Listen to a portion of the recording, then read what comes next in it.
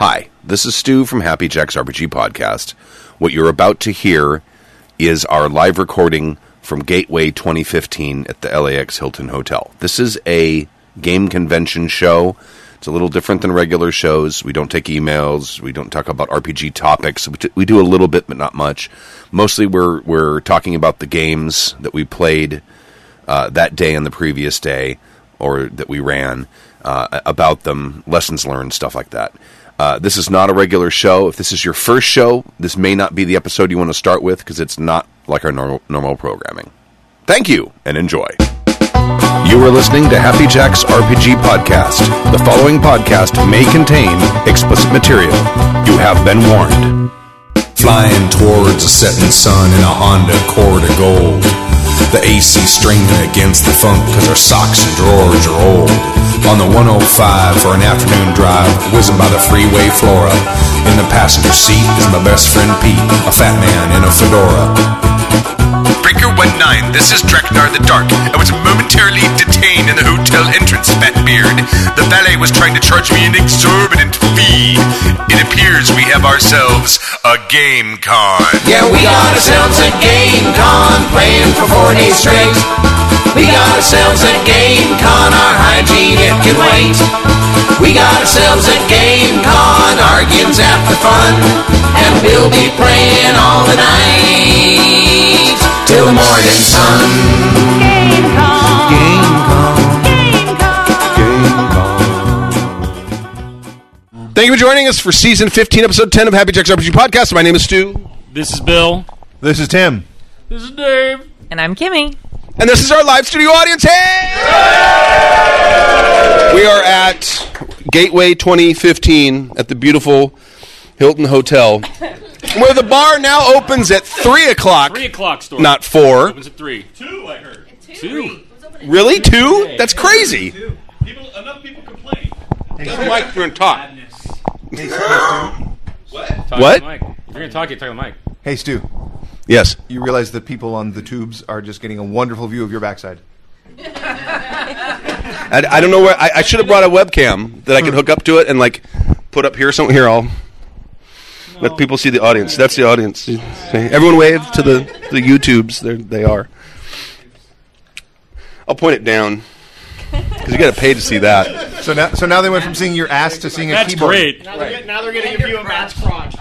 There. Just give them the... And suddenly ratings shot through the roof. Up Periscope. Oh, damn. So we're at Gateway 2015, and here he is. Here's the man of the hour. Come here. What? The man, the myth, the legend. Jim Sandoval, also known as the Nerd Czar. The Nerd Czar, yeah, or... Generalissimo de RPGs. what's going on? Hello, everybody. I'll hold your ass. So much is going on. My ass is on YouTube? Yeah, right there. Exciting. All right, show your good side, like my mom always said. All right. Show them your larboard side. All right. And ratings went through the roof. Are you going to buy dinner first? What? I'm the one getting spanked, buddy. That was gentle. Yeah, and I appreciate that. It was my first time, so I appreciate you being gentle. Yeah. The ass shield. What's going on here? What's going on here is probably the most phenomenal gateway we've had attendance-wise and event-wise in recent memory. On Friday alone, we broke 1,600. We're around the 1,800 mark now, and it's just Saturday. I filled just about every single table that I had. All 23 tables that I have were filled with role-playing games at 2 o'clock this afternoon. So that was pretty awesome. Not only that, but we have a 25-table Adventurers League event going on downstairs where everybody's playing one single adventure at the same time, and it's one of the biggest of those type of events outside of Gen Con and those kind of conventions in the United States, and the only one that actually popped off West Coast, I believe, if I'm not incorrect. So it's actually pretty awesome. So hats up to Mickey Tan over there at Adventurers League. So yeah, things are just going crazy, and we're I'm just trying to figure out where I'm going to find space to put any more games if any more people want to start running games. Anaheim. Sorry. Anaheim would be fantastic if they didn't charge an arm and a leg. Bastards. That's what I thought. But, Orange County. Ontario is an option. Stu's got a backyard. It's as big as this room. No, but it's really thanks to all you guys. I know that there have been some issues with the website lately, and I'm going to be very frank about that situation. There have been some issues with the website lately, and there's some people that have dropped games that they've tried to pre-register for and to show up that they don't have a spot. People not being able to tell whether they've actually registered on certain things, not getting a lot of. There's been a lot of glitches in the way that things are done on the website. And my recommendation to you is to go on our website and find either Eric or anything listed under the webmaster and contact them via email and let them know that you're not satisfied if you are dissatisfied with anything in the website. I like that your advice for if you have a problem with the website is go to the website. Go to the website. That's good. No. Well, go to the link to your email on the website, and I'm hoping that your Google or your Outlook work better than our website. AOL Online is a solid provider. Indeed. Thank you. But did you say AOL Online? I just. What are you fucking deaf? Yeah. I'm having. You got a problem with that? My problem is I'm wanting. Not at all. No problem. No problem.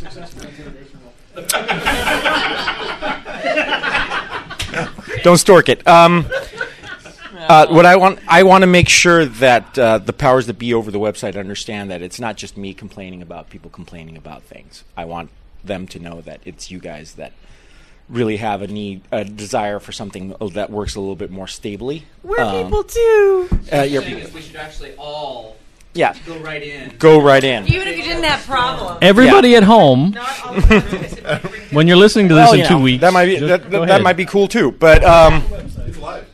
not to seem like a rabble rouser, I just my point is not so much trying to tear down the system. I just want your guys' voices to be heard, and I try to represent you as best I can. But if you guys really do feel that there's something overall as an issue with your ability to interface with our website and actually get into the games that you guys want to get into, please make your voices heard. And fight the power. All right, but yeah, it's I can only do so much when it comes to this because really my power is very limited. You're a fan of him, I get it. Look, I tweeted. We're live with Jim's butt. Oh! Don't tempt me too much, man, because 9 viewers. It's gone up. Skyrocketing. The power of Jim's butt. All right. Well, the Moon's Over Miami session is about to end. So that's pretty much it. Just thanks so much to you guys for coming here, showing up, GMing, running things, playing in things, and actually being involved in the RPG community here, and which seems to be growing in gangbusters. And I hope that that everybody was satisfied with most of their experience here. And if you're not, please let me know so I can try to fix things and make things better. But that's pretty much it. Thanks. Oh, excellent. Thank you, Jim. Jim Sandoval. Thank you very much. Now, what we normally do in these shows is we drink something really weird. Oh, yeah. It's time. It's always time It's before time. things start. And it's probably coffee, right? Totally coffee. That's totally coffee. yeah, it's special coffee. what is it? So let me tell the story. Okay, tell the story. After the purple fiasco of last con, You decided we hadn't thrown up enough. No, I decided I just randomly followed a link that was about. That's not that bad.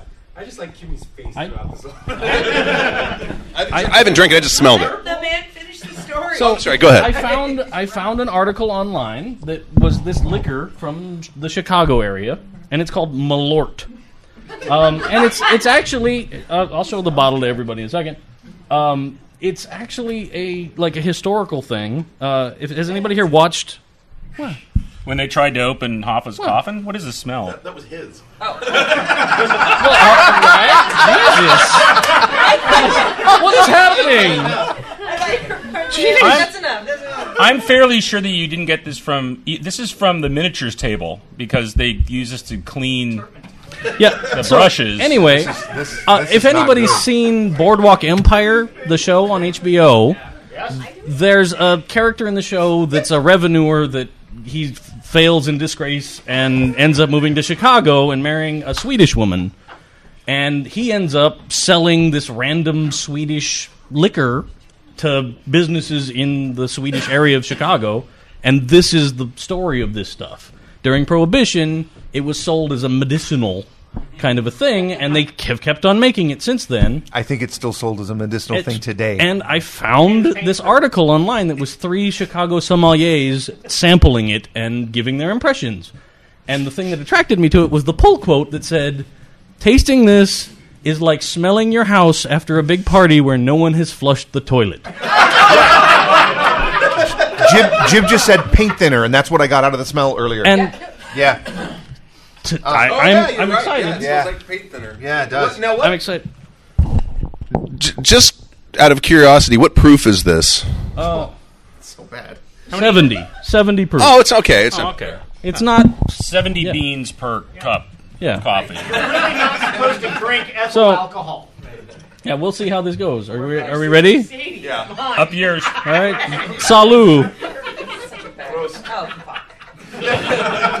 Oh my God.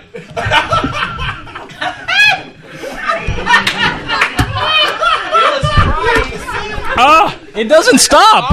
It doesn't stop. It doesn't go away. The taste doesn't go away. Try it. It sticks to your tongue. You can't make it stop.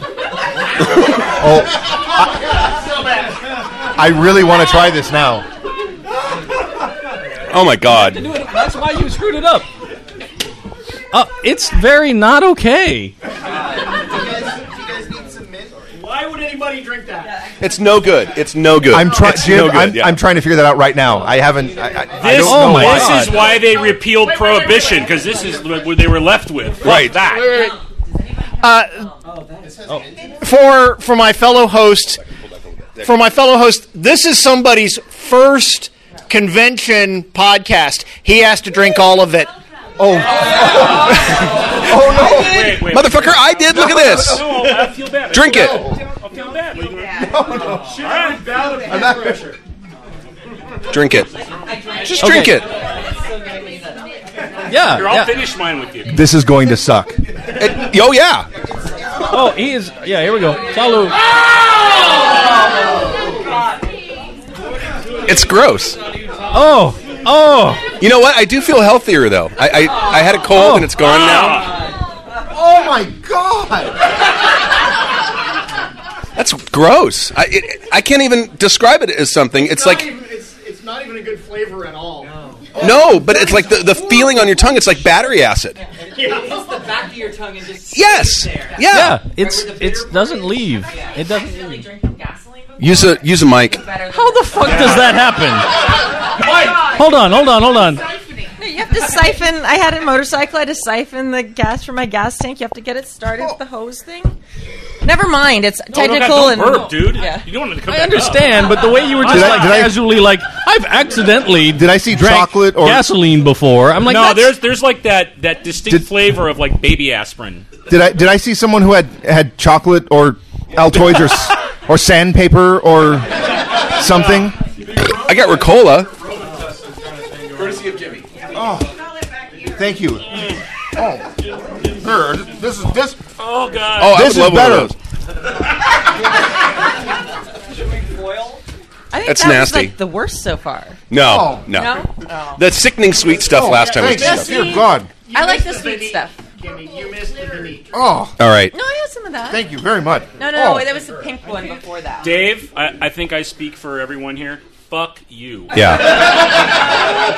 Dave,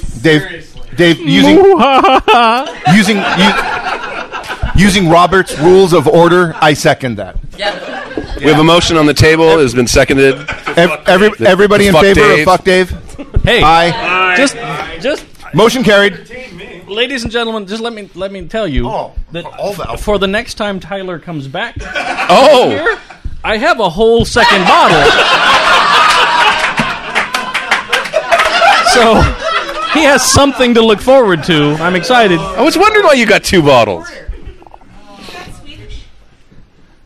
No, it's satanic.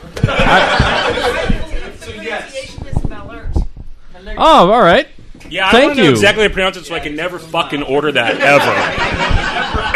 I think that's the sound I make when I there's umlauts over the O. Someone wrote in about this. Melut. It's It's the pronounce sound you make later in the evening. Oh my God, thank God we got that over with. Oh, Yeah, I look, know. I made it to the bathroom. the O is pronounced like your Rocky Balboa. I now know the name of the villain of my next run. Melut. All right. So we're at a gaming convention, right? So did anyone get a chance to play any games? Anyone play any games? No, I'd like to set a couple real quick ground rules. Hold on. Ground rules. A couple ground rules when we're talking about games. I'd like you to, when you talk about, if you ran it, especially, give me one thing you did that you would suggest other people try doing, and one thing that did not work or that you'll never do again. So something that worked great and something that did not work great. If you have that, let's start. We're going to start with Friday, 2 o'clock. Oh, let's let him. Did you run a game on Friday? Yes. Come up here. He traveled the farthest. Whoa. By the way, Nice to meet you. the man, the myth, the legend that has come Craig Duffy an equal distance to any other listener ever. Yeah. Right. But a significant more distance than I'm willing to travel for just about anything. Especially that Malurt shit. Yeah. And Can we I don't not know talk what the about that import anymore? laws are, but you're welcome to take some. No. Yeah, all right. And you are Hoodoo on the forum? Okay, all right. So tell us what you did. Tell us about your trip and how nice it was, and what you think of it. What is your impression of Southern California gamers? Yeah, so I flew in from London on Thursday. God, his accent's And- great. He's good at that. Wow, it sounds real. Yeah. Although Kurt tried to guess where in the UK earlier, no chance. So if anyone can work it out, I'll buy them a drink later. No. Cambron. No. South Fuxton. Pardon? Bath. Closest jet. But near Bristol, basically. So yeah, on Friday. Which day is it? Sorry, It's Saturday. I don't know which time zone I'm in at the moment. I'm somewhere in New York, I think. Pacific Daylight. Yeah. So Friday, 2 p.m. I ran a game called Project Cassandra, which is one of my own design that I've been working on. And this was the first time that I've run it outside of people that I already knew. Dave was in it. Was anyone else here? Yeah. Yeah. So it's basically a Cold War game. It's all about psychics in the Cold War. Designed to be hyper-focused on saving the president. That's really all it is. Psychics in the Cold War. And in terms of what really went well that I'd recommend others to do, the game starts out with the GM asks a series of questions. So even as the GM, I didn't know what was going to happen in the game. And it's Cold War, but it's really up to the players how over the top it is. And I think we defined it pretty early on how over the top it was going to be, because the president was going to be assassinated by a killer robot built by NASA that was meant to be sent to the moon and was instead sent to kill President Nixon. And throughout the series of events that happened, they managed to turn President Nixon into the most heroic, well-loved president. We turned it all around for that guy. A complete fantasy game. Then. Absolutely. That probably brought about world peace. In terms of what didn't go so well, I probably, in terms of the game, because it's still under bit playtesting, the difficulties, they either aced everything or they failed miserably. Couldn't get the middle ground very well. But I'd be interested to see what the players thought of it, actually. Okay. Some honest critique. Or maybe you need a bit... We'll invite him to come up. Yep. Oh, okay. Dishonest. Well, look, I'm you. up. Hey. Hold on 1 second. Let me take Eric. Okay. Eric's here. Time out on that. Mr. Aldrich. Oh, Eric Aldrich, the host of our feast. And he is the... Let's see, if Jim is the nerd czar, you would be the nerd... Huh? I'm the con man. The con man. Yeah. Mr. Eric Aldrich. Yes. Thank you. Again, welcome to Gateway 2015. I get to say this every show, and this one really blows me away. This is the largest show we've ever run. Yeah! It's not definite yet, but we are going to make it. We are so far ahead of OrcCon this year, it's scary. We should top out tomorrow. So we will beat 2000 at a Gateway, and for the first time since sometime in probably the 90s, Gateway will be the largest show of the year. Nice. So thank you. I don't got much else other than that. Anything? No, that's good. So again, thank you. Hope you had a good one. I got to run as usual, and I'm glad to see you all drinking coffee. No problem. Oh, yeah. Totally coffee. Totally coffee. There's a lot of them. All right, that's funny. All right, so feedback on this game. Go. I really enjoyed the sort of mix-up. Like it had the very apocalypse-y world feel that I haven't gotten to play very much, but I very much liked the narrative control thing as a player. Like, it was really kind of fun, and I really liked the premonition mechanic, how, like, as you used them, then we got to that special... Everybody was given... Oh, it's fine. Oh, sorry. Yeah. That's so bad. It's still there. But everyone is given a certain number of their premonitions, which are your psychic power pool, basically. And as you use them through the game, you get halfway down your stack, and then you have a special premonition. And when you spend that one, you get to just make a pronouncement that, like, oh, there's always a gun in the glove box of a Dodge Charger. And there is. Every Dodge Charger now will have one. Or, whatever you are. Then every character sort of had something that was their special focus, and they were allowed to just make a pronouncement in that category of knowledge about, like, I was a mechanical engineer, and I said, well, giant death robots that recognize people have to have camera systems that you can just show a different picture to, and they'll change targets. Because I was an engineer, that was true.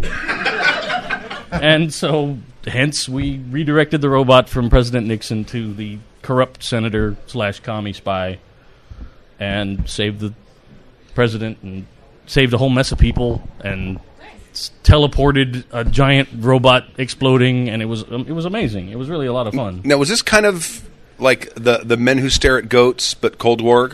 I've not seen that. Oh, you haven't? Okay. It's about, like, it's they started some experiment in, like, the 1960s, I think. That's kind of what it is. It's we were people that had developed powers and were part of an experiment. Okay. And we got to save the president. But yeah, I had a lot of fun. It was really cool. And I had no idea that it was a homebrew thing. I was just like, oh, this is kind of fun. I've never seen this game before. And then at the end, you're like, here's a copy of the rules and stuff I've been working on, and it's all my stuff. And I was like, it's even better. I really am having a good time. So. Excellent. Cheers. Anyone else? Anyone else? No? Yeah. All right. This is Jib. So Friday at 2 o'clock, I ran Johnny Quest in Savage Worlds because it was ready-made 4-character game. As for what I really dug about the game, it's a cartoon. It's hard to not get invested in that. And what I would do differently is about middle of the game, we had a little bit of a problem with staying on cartoon tone. But that was my fault. That was totally my fault. So of the players that were in it, Michael and Katie are here, and if they would like to come up and talk about it, I would totally love to get some feedback.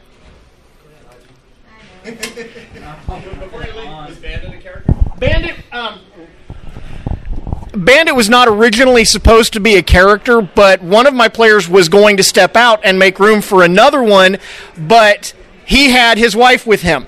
So in about 5 minutes, I made Bandit as a character so she could have played if she wanted. Nice. Who are you and what makes you famous?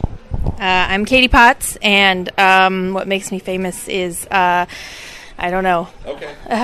I'm a pyrotechnician. I do fireworks professionally. Jesus Christ. So, yeah. Right on. I don't know, except I fucking blow stuff up. That's, yeah. Oh, all right. And that's just my second hobby, so there you go. All right, yeah, I was in Jib's game yesterday. It was super fun, very cartoony, except for in the middle there where we got a little murdery. But yeah, I played Haji, and my buddy Mike played Johnny Quest. And as the grown-ups were trying to follow the plot, we decided to open a closet and find a Yeti, while the grown-ups were fighting the Chinese army. And so then we got the Yeti to follow us down the mountain towards the Chinese army and tripped it so it kind of ran towards the army. And then Johnny Quest jumped on the Yeti's back and rode him down the hill and then did a cool flip onto a yak because he just had to know what was in this cool bundled package that was on the back of the yak. And being his sidekick, Haji, I had to also be there. So I took the broken door and invented snowboarding and slid down the hill to him as he opens up the laser machine that's on the back of this yak. And then we ride the yak back while the Yeti destroys the Chinese army for us, and bites the head off of a general or something. And that's kind of how the feel of the game went. Every once in a while, there was a moment where someone would get murdered, and it was like, oh, that wasn't cartoony. And then we'd go back to cartoon antics in true cartoon fashion. So, yes, most of the murders happened during the cartoon break, so it wasn't actually seen on screen, so it was fine. It was like, oh, something bad's going to happen, and then we'd come back and, oh, look, the army's gone, and so's the Yeti. After these messages, we'll be right back. Exactly. Prison shake! Prison shake!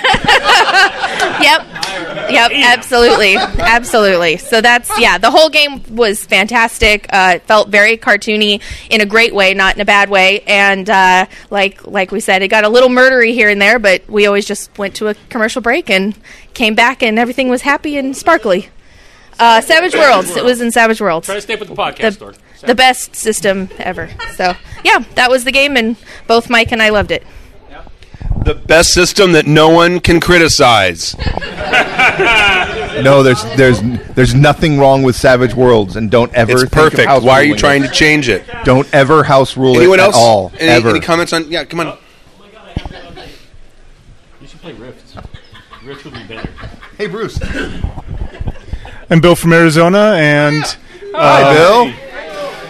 I just want to give Tomer his props. Tomer's a regular listener and constant contributor on the forums, and every Friday night he runs an awesome Lego-based Savage Worlds event. It is phenomenal. He puts tons of prep into beautiful Lego creations and has a tremendously great game to go along with it. This year he adapted Star Frontiers to Savage Worlds, and we had the greatest time ever, and I just wanted to make sure that Tomer gets all of the props that he deserves for such a phenomenal prep and event that he runs.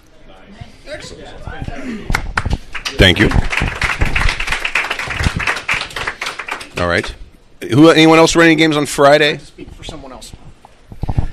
So right now I'm Mook. Hi, Mook. The West Coast guru of Jib. I know, right?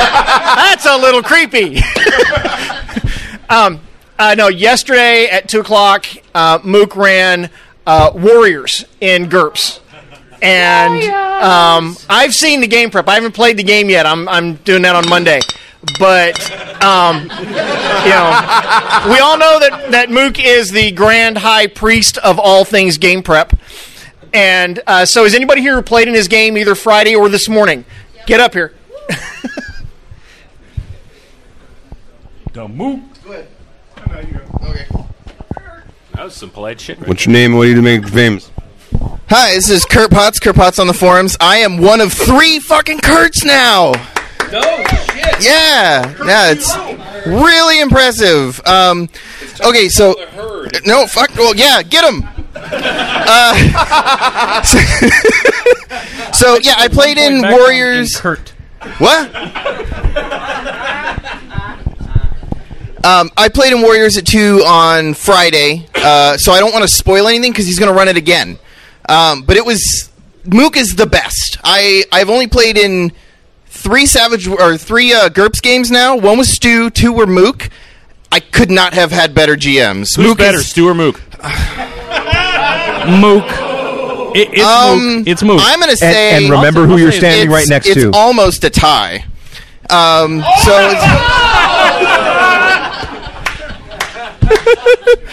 Just remember that's Stu's microphone that you're talking into. Yeah. Stu's I didn't say who won. So, no, I'll say it's Mook. Mook is a badass.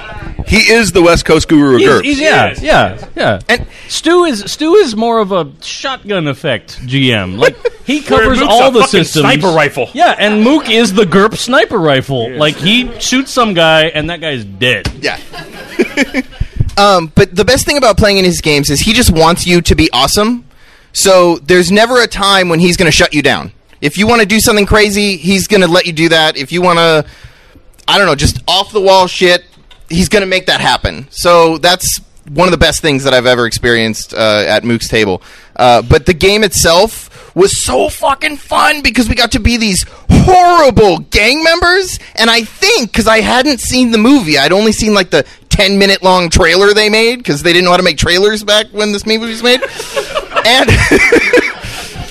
And I don't think they are killing a lot of people, but we murdered fucking everybody. I killed everyone with a bat. The one dude was like, "Oh yeah, come back. We're gonna take your shit." No, before he could finish talking, I had already killed him and threatened his whole family, and they just bowed and we walked away.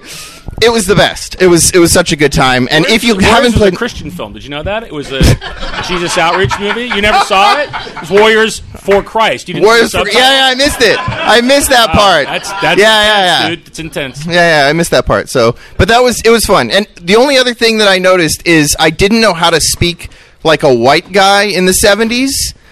That was because I didn't have.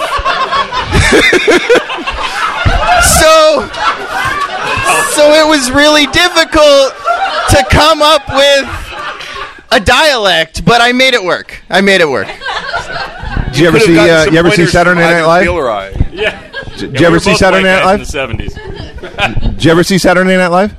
Yeah. Just be John Travolta. Hey. Bill from Arizona, I'm back, and I second everything Kurt said about Mook being phenomenal. We had a very different tone for the game. Dave was in that, and we've got several other people who were in that game. I don't think we killed anybody. We beat the hell out of a bunch of people, and I stabbed a gang leader and made him tell his... Our game was snuffed.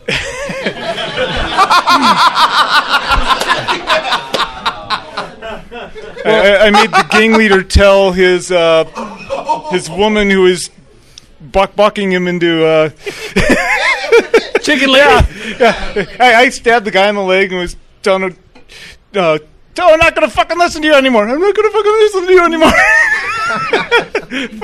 Fuck off, bitch. It was a Christian movie, you know. The best part for me, I just randomly said something at the beginning of the game that we all turned into the ultimate gangland insult. Is if you're a gang member and you defeat another gang member in a fight, you take their pants. Yes. Because then that guy has to walk home through gang territory in his chonies, and he can't be a badass. It's just done. That guy is done forever. So through the whole game, it was like everybody we fought were like, yeah, the Warriors, they take the pants. And then the clotheslines throughout Coney Island are strung with pants from every our telephone victims. wire in Coney Island is covered with the pants of the defeated Warriors' enemies. Like in the winter, ice storms come and they tear down the lines every time. It's so heavy it's terrible. It's terrible. All right. Thank you very much. Any other Friday night games that happened? Yeah, Kurt. You can come in. There's chairs somewhere. Huh? What am I doing after Friday? What? I was going to do a thing, and then you said after Jib. And Oh yeah, do your thing first, then Kurt will go. Fucking games do in between. Do your thing, and then Kurt will go. Okay, good. Do it. So I'm going to talk about Spirit of 77. If you guys have not played this, I wanted to play this for cons, and I bring it up because the creators are in the back. And Dave, Hi back there. Is it Kizia? Is that right? Damn. Oh, close enough. Damn. All right. So, but David, who's one of the creators of the game, was one of the best GMs I've ever had do a thing because, dude, you are committed, which was awesome. The entire time, no chair as the GM, which I thought was badass because every time somebody would do something, you would just run over to wherever they were and do whatever it was. And we had times where there was 2 or 3 people role-playing on a side, and one of the characters was like, I always have my sponsor with me because I'm a recovering drug addict, and I'm freaking out. And so while we're doing all this role-playing, Dave runs over, he's like, okay, just breathe. Like, instantly becomes Jenny, her cohort. So there are things I'm totally stealing from you for GMing. Not my pants. No, not your pants. You weren't defeated. You have to be defeated. No, the shirt's pretty good. Which I thought was great. It started where we all got our characters. It's a Dungeon World-esque apocalypse, sort of. Powered by Apocalypse. Wow, that sounds like a horrible. That's like what that drink we had was. Powered by Apocalypse. No. Powered by the Apocalypse is much better than that drink. Yeah, that's true. That's like a alcoholocaust or whatever the fuck was in there.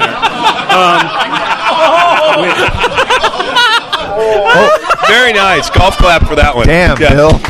Too soon? Damn, Bill. All right. Yeah.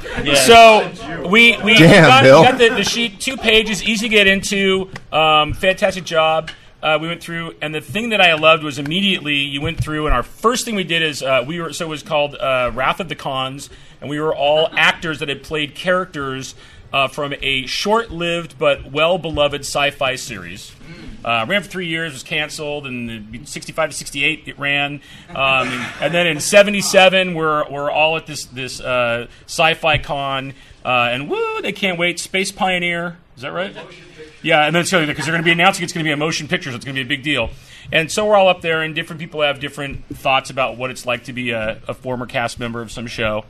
But as we went through, the first thing that happened was people in the audience asking questions of the characters. And it was great because they were the kinds of questions you would get at a convention, but none of them were really covered on your character sheet. So my character... which was I actually wrote some of my little info down. Which was Melinda Smythe, was a classically trained actress, and was desperately trying to get her roots back. Yeah, I know, like that. Wow, dude, I can smell that stuff. I know that's coming up.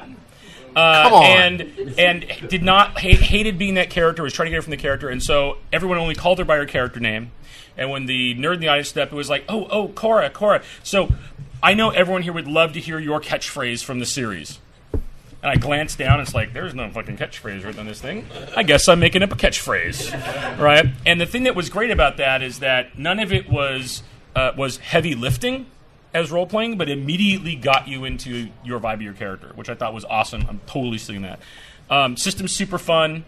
It was great, and I said, if you guys come to the podcast, I'm going to talk about your fucking game. So that's what we talking about. So you should buy it if you don't have it. I'm going to buy it, and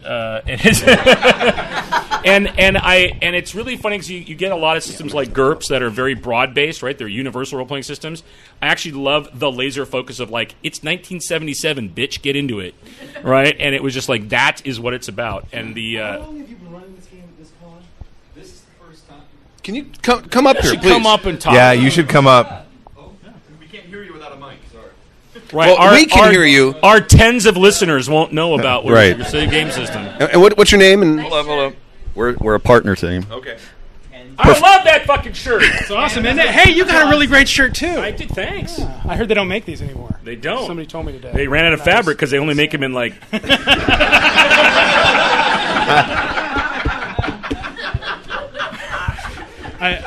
can't argue with that. I really can't. Before you guys go into your system too much, I just want to say that I sat in the same room as you did twice. Yep. And the way you ran your game was amazing. At my other games that I was playing in, which were great games and awesome, and they were totally engaging, but I found myself turning around and looking at you as you were running around the table and playing a different character every single spot you were at around the table. And it was you had multimedia, you had music going and everything, and it was really awesome. I mean, I was really impressed with what you were doing up there. Just from in high school that this bad behavior that basically would send me to detention, like talking in different voices and getting up and running around, would actually prove to be useful later in life, huh? Well, I was it's not useful. No. I mean, I was going to send you to detention because I was playing other games, but I didn't. Attitude is hampering progress. I just had to write my mind about it. No, this particular. I'm sorry, I never answered your question. That's Bob. I'm Dave. We're Bob and Dave. We're the guys who made Spirit of 77. Hi, how are you? Hi, Bob and Dave. So, Spirit of 77 as a game actually started, I'd probably say 2 years ago? 2 years. 2 years ago. Bob's the quiet guy. Hold on. Yeah, 2 years ago. All right, and... So we actually started running the game here at Strategicon about 2 years ago, and we've run a lot of different scenarios over the time. The one that he ran today was brand new. We actually made it as a favor to a convention in Louisiana. They wanted it was right as we released the game. They wanted something special, and we foolishly volunteered to write a new scenario just for them in like a couple of weeks, and we whipped it up and got it out to them, and they had a great time. So we've been bringing it around to other conventions, and really Strategicon we've been to like the last 7 or 8, I'd guess, and we've run the game and always had a great response from players here. Last night, the game that we ran was the Friday night game was a game called Cruise Ship of the Damned, and that's the one that we've been playing a lot. Basically, it's like the Love Boat gone horribly wrong. And both those games are specific for conventions because they're pre-gens. And so last night's game, you had a character not unlike Colonel Sanders, and then who was our vigilante who shot a lot of people. We had a leader of the Texas Tornado cheerleading squad who had her cheerleaders there is also available, and Gemini, the David Bowie-esque character. And so basically things go wrong very fast aboard the cruise ship. And today, as I said, was the one-shot with the crew of Star Trek, or at least the cast, and then tomorrow we have another one that we're running, The Secret Adventure. Wow, no crowd ooh on that? Come on, I'll say it again. Ooh. There you go. That's what we want. Radio. Also, our good friend Mike Leader is running a Spirit of 77 themed LARP tomorrow evening, and if you want to see me dressed in a fabulous outfit, then actually you should show up tomorrow night. Tomorrow I'm playing one of the main characters in the book, El Phantasmo, who is the luchador king and international banker of the city. Please No, this makes sense because basically in one of his adventures he found a whole lot of pirate gold in South America and decided he was going to give back to his Phantasmigos and put a bank in the city. So basically it is the one bank in the city that is not robbed, because if at any moment you'll just get an elbow drop and that's it. So right there. And that's the character I'm playing because I want to be more subtle this time. The bank security system. wait. Right. The bank security system has to be like just a turnbuckle in the corner. So obviously, a super serious game system too, by the way. So it's like hardcore. Please tell me you'll be wearing a luchador mask too. And matching tie. Oh, excellent. And every so often, you got to do the Randy Orton pose. Also, the thing I thought was great in the game is that the playing became infectious. I don't know how many people are on that table. It felt like some of them were repeat offenders in the system. But there was one character that I don't know what the actual who they were in the show, but it was Pat. Who can you talk a little bit about like what the idea behind the character was? 'Cause it was the idea behind Pat is we wanted a character who we could have be an ambiguous gender. So he or she is the leader of the fan club for the TV show, and much like the 501st Star Wars Stormtrooper group, they wear their armor all the time at the show, and so you never actually find out what Pat looks like underneath the armor. Everything is filtered through the voice modulator. Do it. So after everything they say, they click. Yeah. Right. And the thing I thought was fantastic is, the player's not here, but the guy who was playing Pat was killing me because he was a complete fanboy for the actor who played the captain. And the captain would say, "Oh, remember in season 1, episode 17?" And I go, "Psh," like my father's dying words, sir. Psh. And you're like,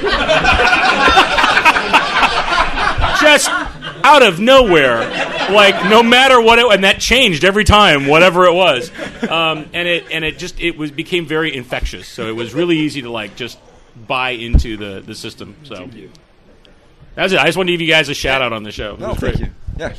Is this something that's available for purchase somewhere online, maybe, or anything? Why, yes, it is, as a matter of fact. Just to tell all of you here.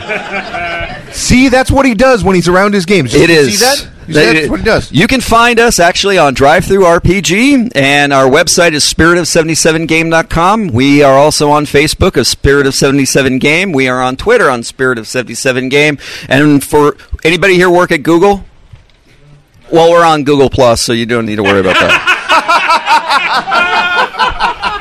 Oh, and they've got stickers. Oh, we do got stickers.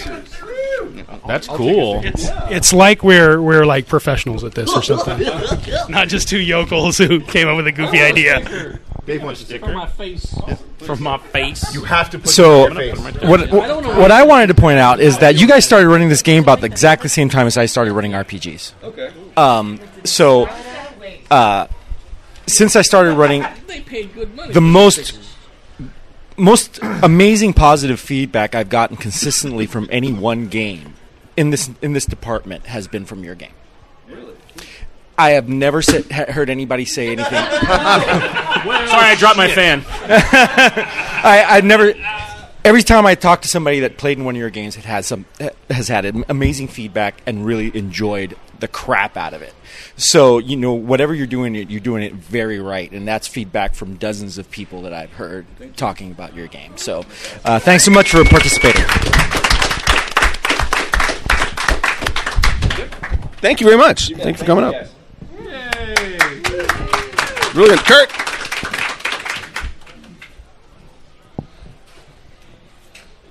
Stork, did you want some of that drink? You coming up here? No, I'm following Stork. I'll be back in a minute. I think he wants some. Stu and Stork are gone because they're going to go to the bathroom. It's great. Okay, so this is... David wants to try really? some of that. Really? No. David Do you value let me your tell you liver? something? Really? Seriously? Real quick. Gross. Before you try this, every time Dave has burped, I have smelled it. It's still there. It is still there. So, Bob, he'll come back and share it with you when he's done, obviously. I believe it.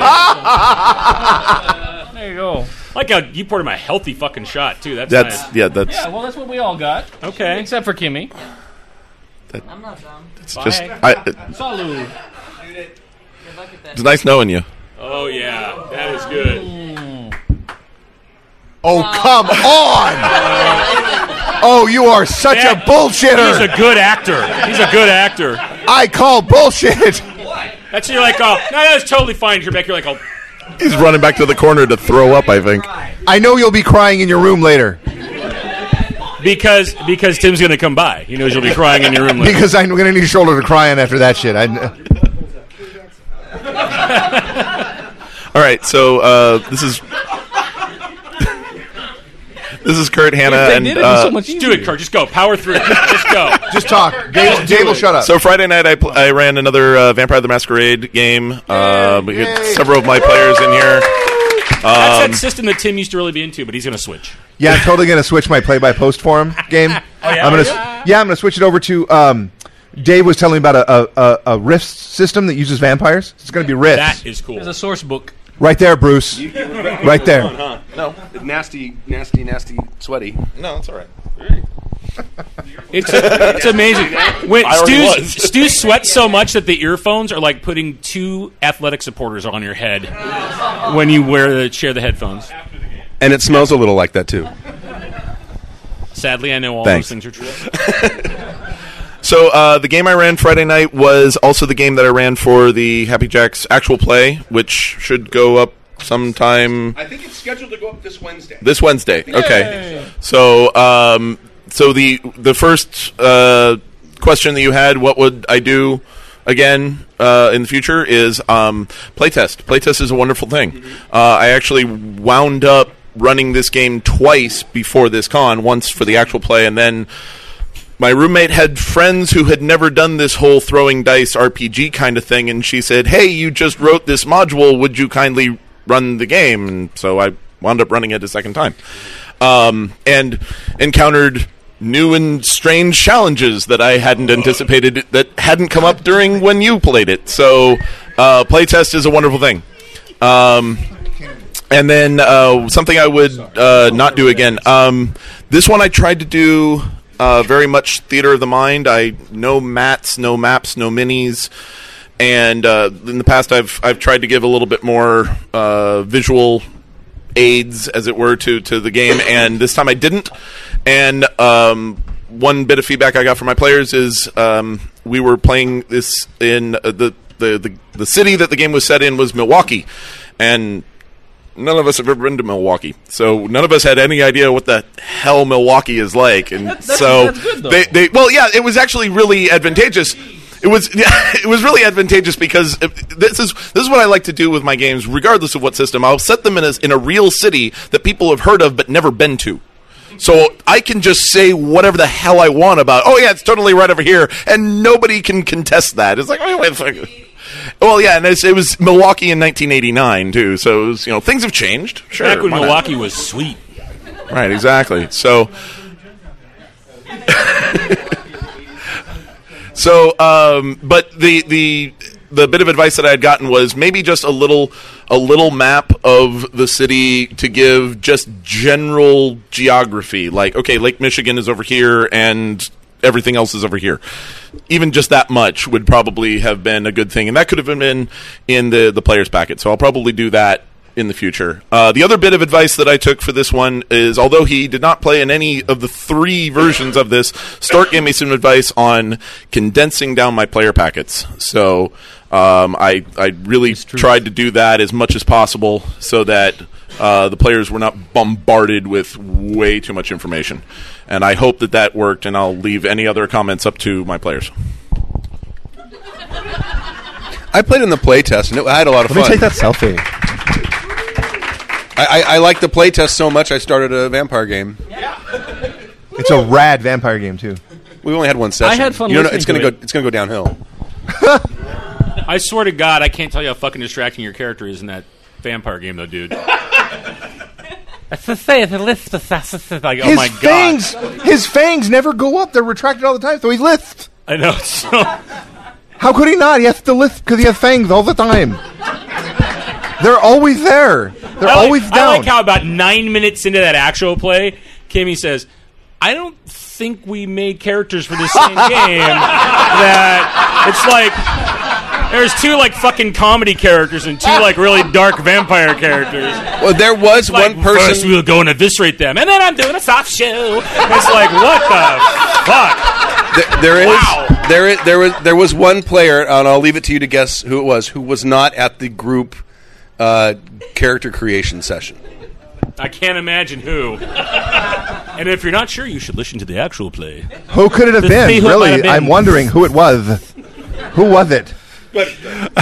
I'm Rodney Talbert, man of incredible beard, and I played in the game. Unfortunately, I ended up taking the leader, and I am very much a murder hobo. I'm sorry to say. You know what? I tried really hard to, actually get some information and everything else before I started killing everybody. I'm very much a point-and-shoot person. Unfortunately, it kind of devolved past there, and I ended up killing a whole lot of people. I like how fucking gleeful you are, too. I murdered. I was just going to say, it was really interesting to see the difference between how you played that character and how Jib played the character.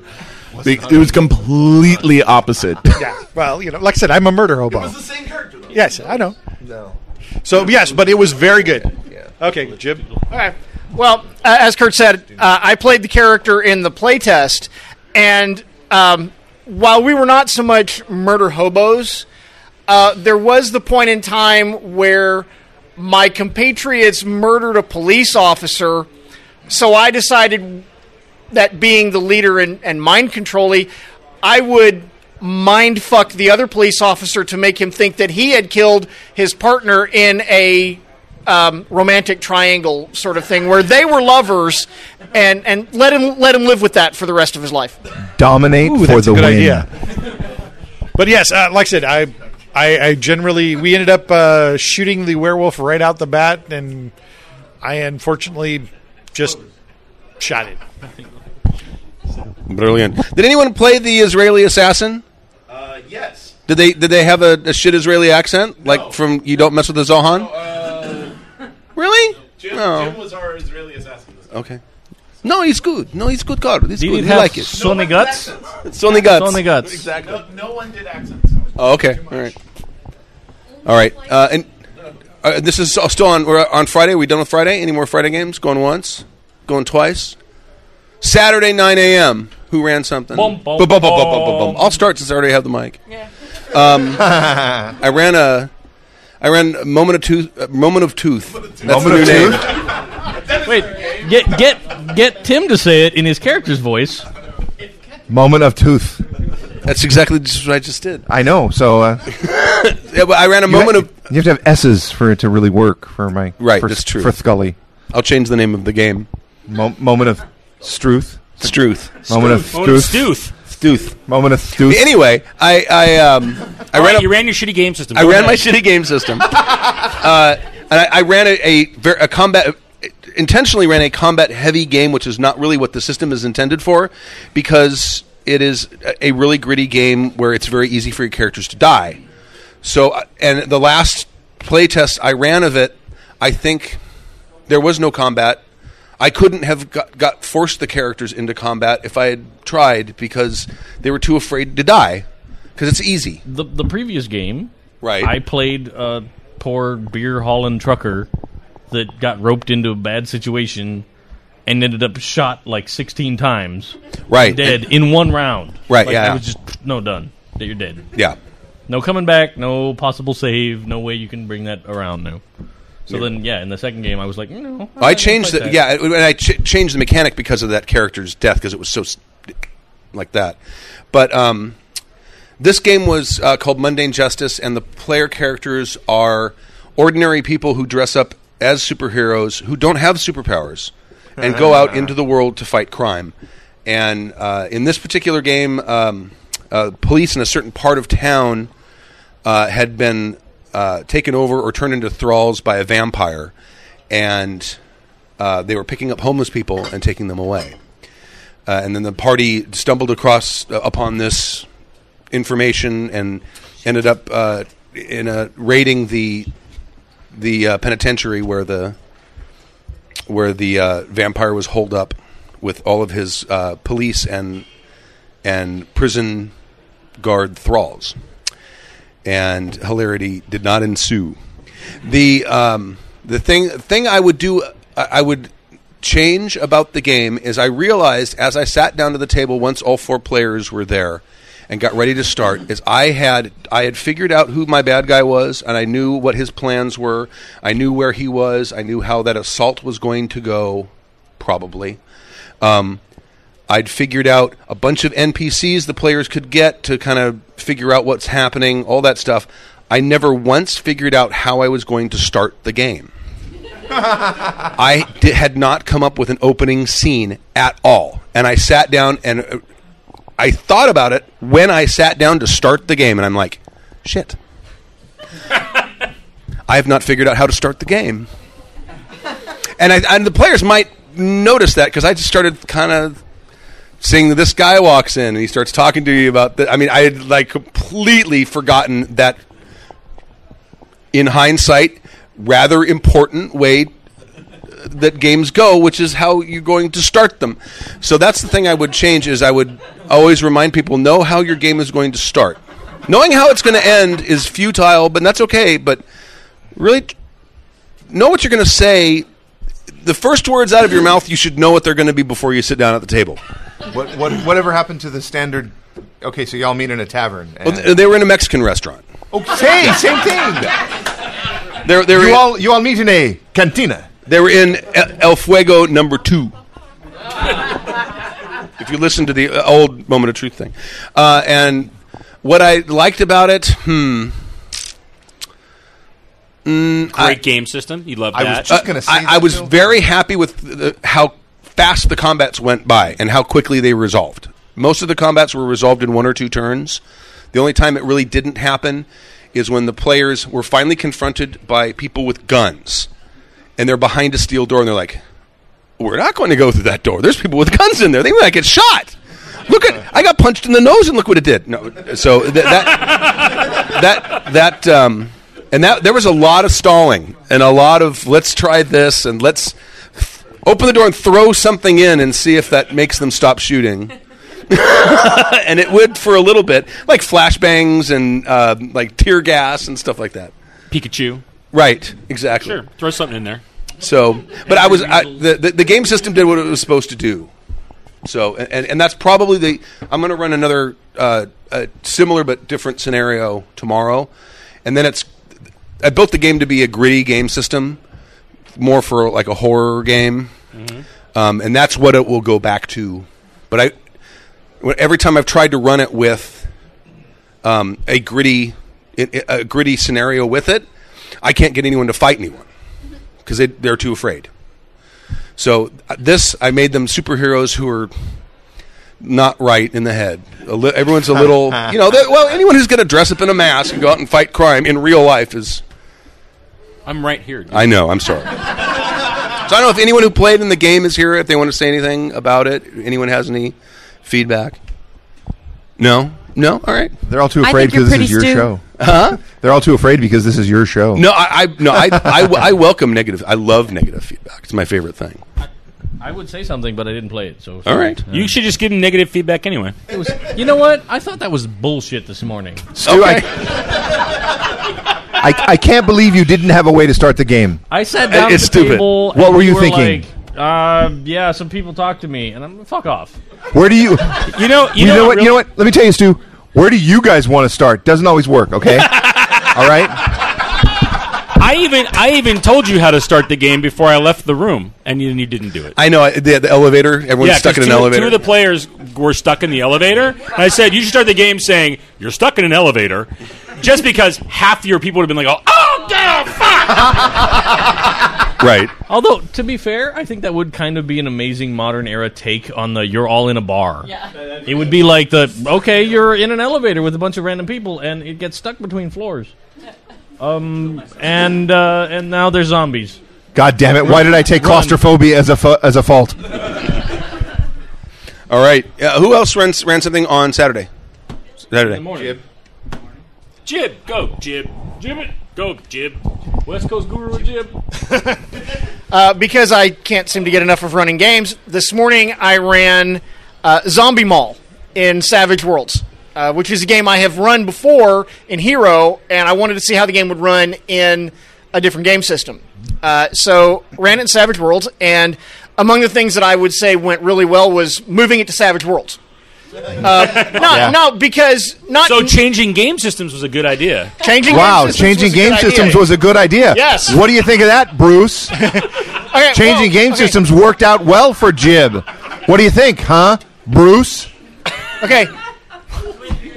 When you get done beating up Bruce... Game systems are like buses. They're coming around every Okay, the game worked beautifully in Hero, but the thing that made it work in Savage Worlds was I took out the ability to soak damage. Yes.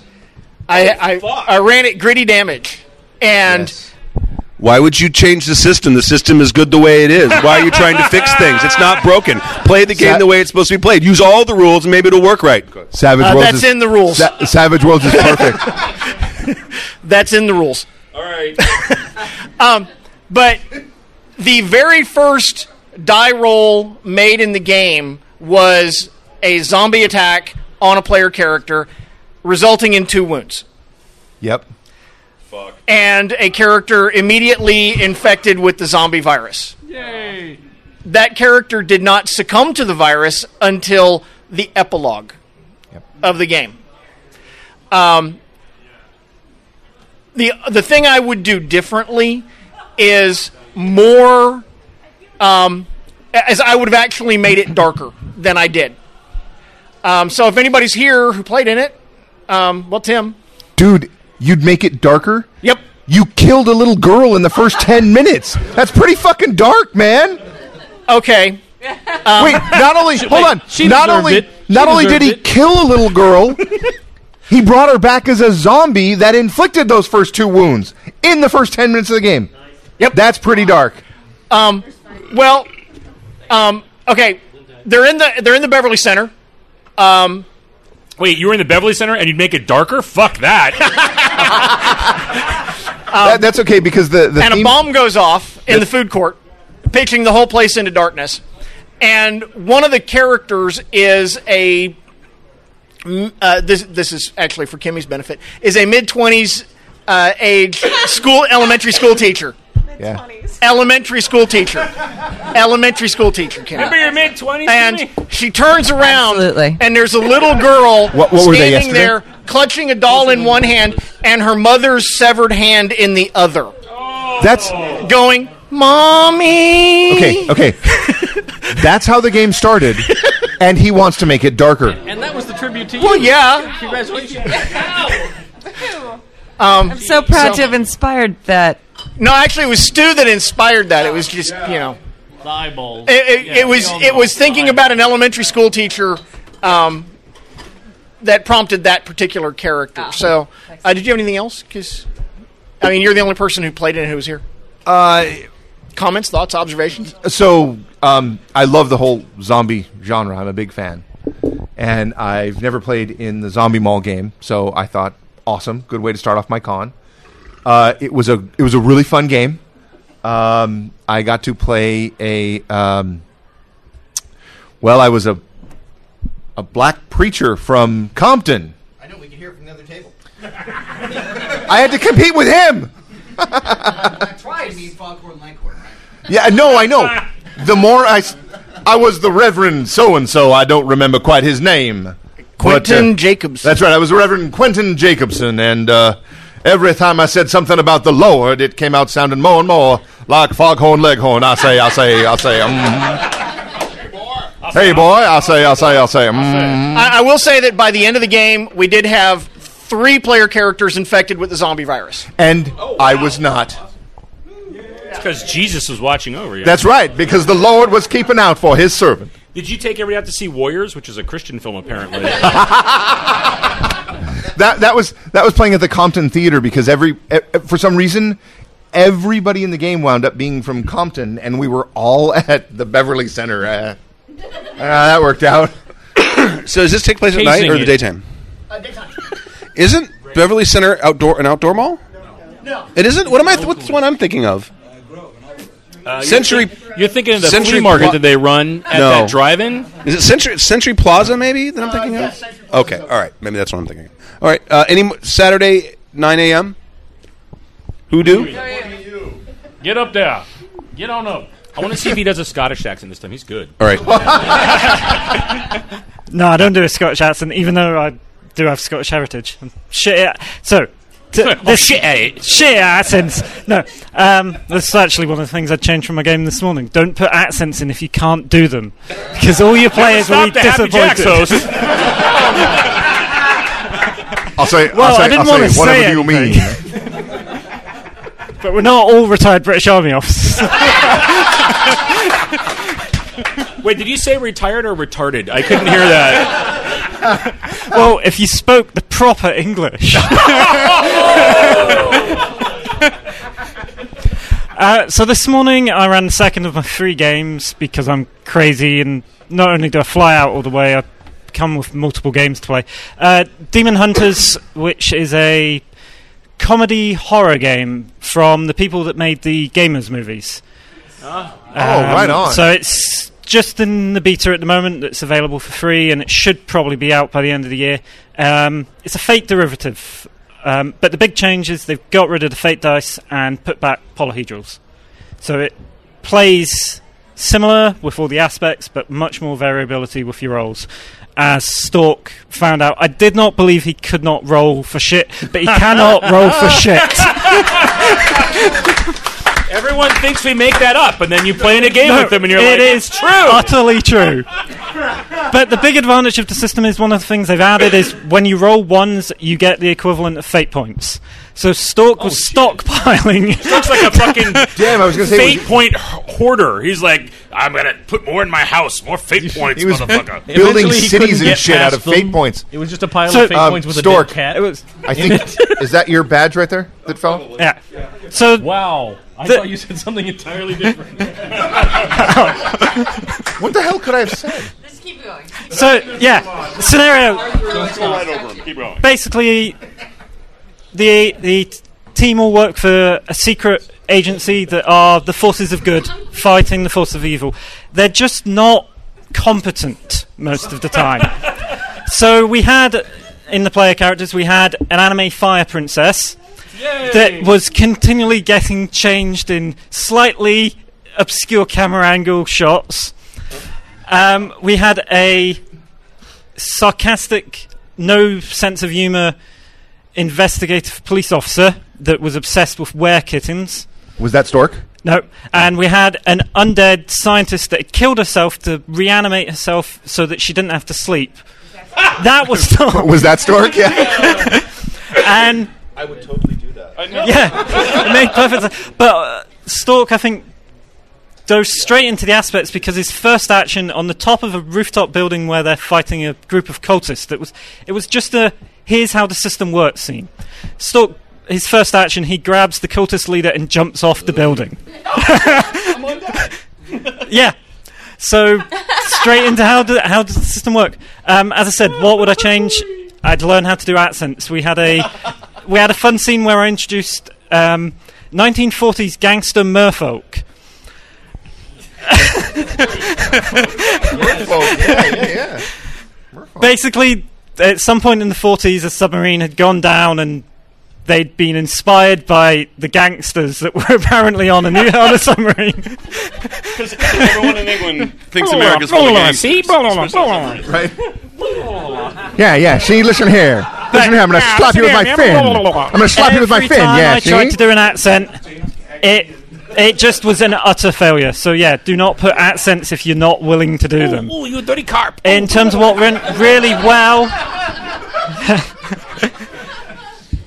the system flows, but just as I say, whenever ones happen, you get fate points, but you can also just put in complications, and it just flows so well. They roll the ones. They still succeed on the action if they roll high enough, but there's a cost. Yeah. And it's just not something that a lot of other systems do. I mean, obviously there's the whole powered by apocalypse crap. Wow.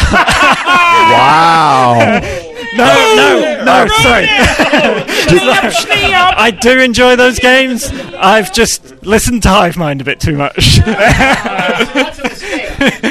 Do they still call it fate points, and do they still call the system fate? Or they call it Faith Corp, as in CORP, as in. But just as the pun, it sounds slightly sent, and it's faith points rather than fate points. But I completely kept calling it fate points. No, because fate's all open in that. And there's demon dice as well. And the other thing that I really like is the demon dice.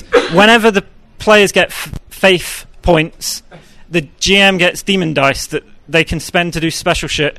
And I really should have used them a lot more, because by the end of it, I had a cup full of dice that I just hadn't used. I fucked up. Yeah, partially because Stork gave me 6 of them in a single roll.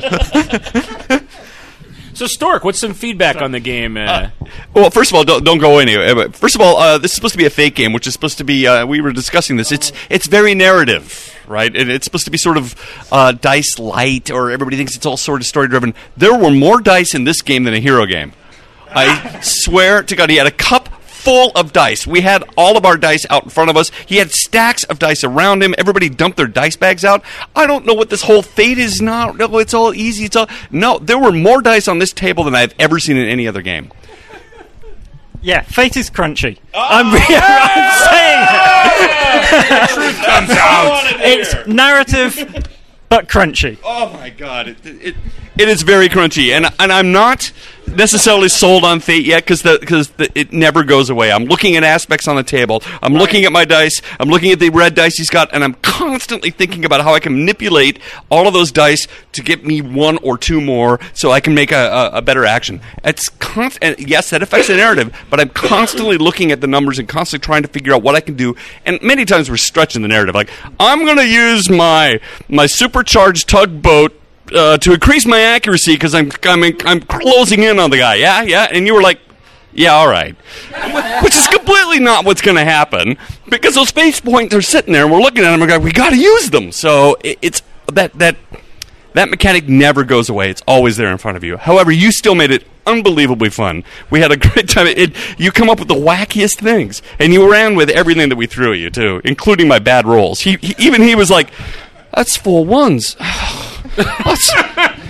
Well, that's great. Do you want me to give you more dice, or do you want to just leave now? Well, you're right. Nobody. You're right. Nobody could do accents in your game. You're absolutely right. But yeah, great system, and as I say, it's online. Check it out. Probably out by then. It's called Demon Hunters: A Comedy of Terrors. Nice. Right, excellent. Thank you. Go. So I ran a 9 a.m. game. I ran The Journey of the Savage 6, which is an L5R game. I actually had one person at the table say, did I read that right? It's L5R Orcs? And I say, yes.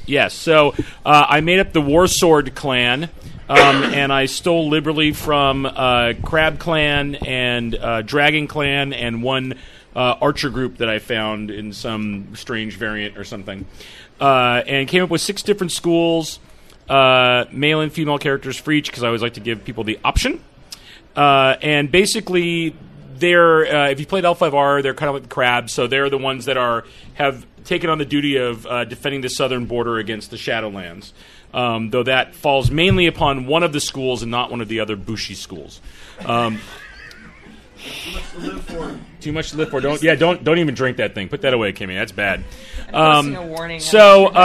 It was something that I would not do, like a fix thing, would to actually have played the system once. I felt compelled by Mare and her usual. Yeah, I was going to offer you the Mary Burt consolation prize for running a system you've ever played in. Yeah, it was great. Yeah, since she's not here to take it herself. No, but it was good. And really, the only thing that really fell astray in that is I did not fully grasp how long a combat would take, even having listened to the APs.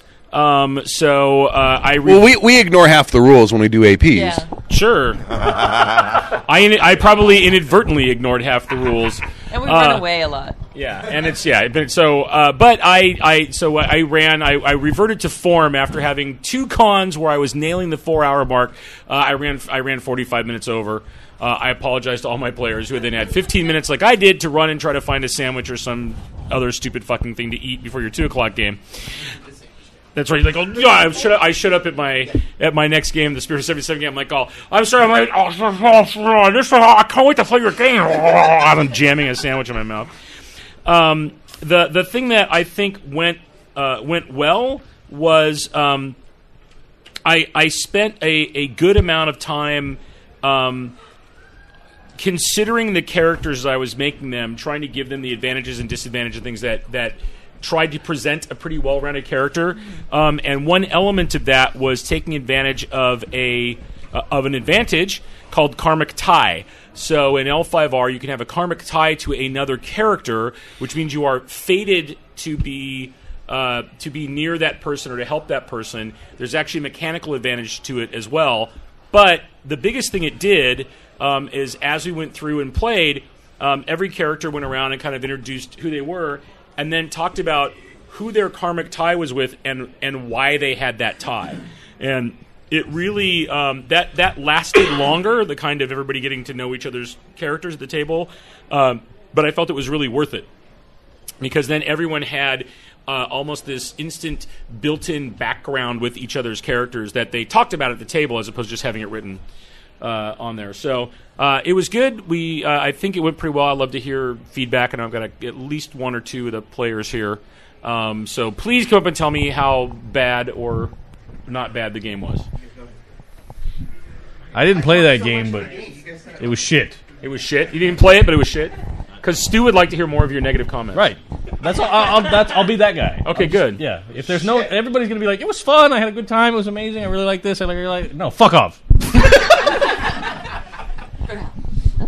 Okay, so this is Kurt Potts again. This is probably my favorite game from the con. Wow. It's Saturday. You got a whole 2 more days to find something better. I'm in your game again tomorrow. So well, there you go. I had never played L5R before, but I had listened to most of the actual plays. So I came really excited. I really wanted to learn the system and play the system, and I didn't know anything about how magic worked. So when I sat down at the table, I was going, okay, I'm just going to get the guy with the most swords, and I'm going to be that guy. And then one of them was called War Sword, and I was like, that's the one. I'm going to be that guy. So I started reading through it, and I'm like, shit, he's the fucking arrogant guy who's going to jump in there and kill everybody right up. That's everyone I play. That's all I play. And I was like, oh, okay, fine, I'll do that. And then I ended up talking more than anyone at the table, and I'm so sorry. Because anytime there was some time, I'm brash. I got to jump in there and be the guy. So, Bill, so now you know where your so 45 I minutes apologize for talking so much. But the karmic connections thing I thought was really neat, and the reasons that we came up with for why our characters were connected. I was connected to Chris's character because in every great daimyo there is one of her clan in the background. Right. And so I decided, well, clearly I'm going to be daimyo someday, so I need to keep this woman alive so she's there so I can be a hero. Right, because she's going to make you She's going to make me a hero. It's just part of the package. I need it there. And then she had a different person that she had to protect, and here's why. I picked a different horse to back because I picked the 6'8" guy, not puny little arrogant guy over here.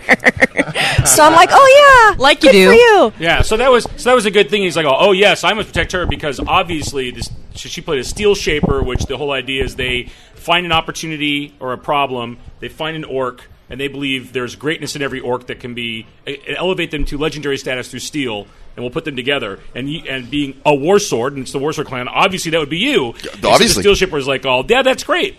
So the Oath Taker over here, that guy is amazing, and he's the shit. And so that led to some interesting actions in this. That was really fun. And so me and the guy who played the Oath Taker kept going back and forth, and there was one big guy at the end that we had to fight, and so we Rochambeau'd for who got to duel him. It was such a fun game. I had a great time, and I feel bad that I took up so much screen time in that game, but I couldn't shut up. I was having too much fun. So here. I think that was kind of inherent in your character, so it was Who are you, and who did you do that made you famous? This is Bruce, and I'm famous for getting really, really sauced in the early incarnations of the Happy Jacks RPG podcast. Season 2, episode 9, the pukey episode. I never actually puked. I mean, I don't give alcohol back. That's wrong. That's just wrong, man. I enjoyed the game quite a bit, and I went into the game thinking, okay, I'm going to learn a new system. And the characters you had developed were very well developed, I thought. They had a lot of options, and they were effective characters, and you had a diverse set of characters. And if you ever want to learn a game system, pick the mage. That's a great way to go right into it, yeah. But I was very curious about how the magic system worked in that game, and so I felt you were very brave, because I said, if anybody picks the Shugenja, and I let people have the opportunity to take multiples of others, so there could have been 2 Oath Takers or 2 War Swords, and Bruce was like, oh no, I'll take the Shugenja, and I was like, great, and then I handed him an entire separate booklet printout. Here are all the spells. You get this many slots of these many ranks. Well, just remember, the Shugenja, they never bathe alone. Noted, ladies. So the ladies.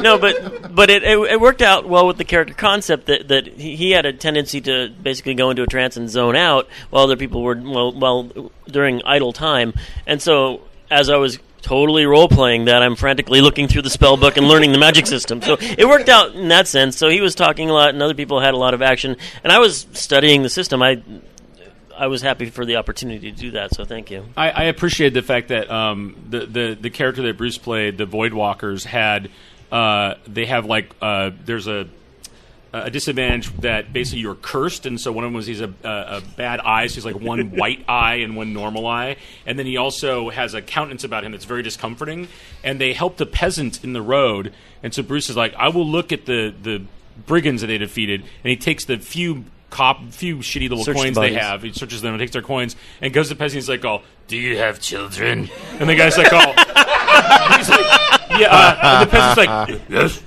"Yes." He's like, "Take care of them." And then he holds up the coins, and Bruce says, "I slowly drop them one by one into his head." And the guy's like, "Oh."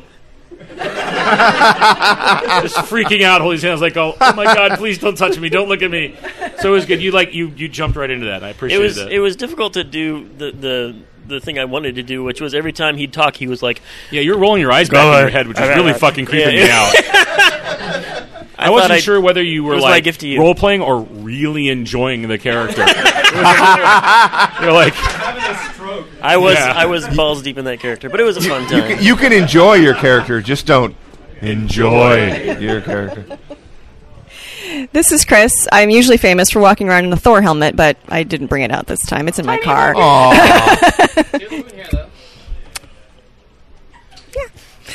So, like many people in the game, it was my first time playing L5R. Learning new systems on the fly is not really a strength of mine, but I got the mechanics pretty. I like that whole roll X, keep Y thing. My character, Kilika, was a monk, and I called her Queen of the Disads because I missed, like, most of the last combat because, well, I had 4 disadvantages and 3 of them were put into play, and so I was not terribly helpful. Had a drinking problem, something of a sex problem, and I had this moon thing where I lost control of my body. There really wasn't a sex problem on your sheet. I think you added that. What I liked is you had a drink. Yes, you liked the sake. That's true, and you had Lord Moon's curse, which basically, and it happened to happen on the full moon, and you missed your roll, and then it was like, you don't have to follow the rules of Bushido, you can do whatever you want. And then you took it where you wanted. Projection much? What I liked on the character sheet, I'm ignoring Belle right now, is that it says I have this fascination with horses, and right after that it says lechery. I'm like, ew! Wow. Oh, right. Oh, you're right. I did give that character lechery. I apologize. Yeah. So it was like a Catherine the Great kind of thing? I think it could have gone there. Yeah, I think the idea behind the monk character was like your whole goal. The monk's whole goal is to make there's greatness in every orc and try to make every orc great. And then I gave that the disadvantages of lechery, alcoholism, for whatever reason, fascination with horses. Read into that what you will, because I gave one of the other characters an absolute fear of horses, so I was hoping that would come up, right? Because the truth seeker who would never ride a horse because he feared them, and then Lord Moon's curse, which basically on a full moon you have to roll against a target number, and if you don't hit it, basically you can do whatever the fuck you want because the next morning you won't remember it. And I didn't take control away from the player. It was just like, oh yes, whatever you do, you can ignore the rules of Bushido, and you can just do whatever you want because you won't remember. So I mean, I could have acted, or my character could have acted dishonorably or whatever. I chose to stagger out kind of in the last bits of combat and do some stuff. And we also got to say taint every 5 minutes, which is fun. That's the best part about L5R. Yes, for those of you who are 12 years old still, like myself, every time somebody would say taint, Chris and I would look at you and go, and at the end, Chris, you didn't tell the best part. Oh, okay. At the end, we had to face somebody who was tainted in the Shadowland, and she had a special ability to remove that, and she was able to suck that out. So it ended up with her. The end of the game, she sucked the taint out of him.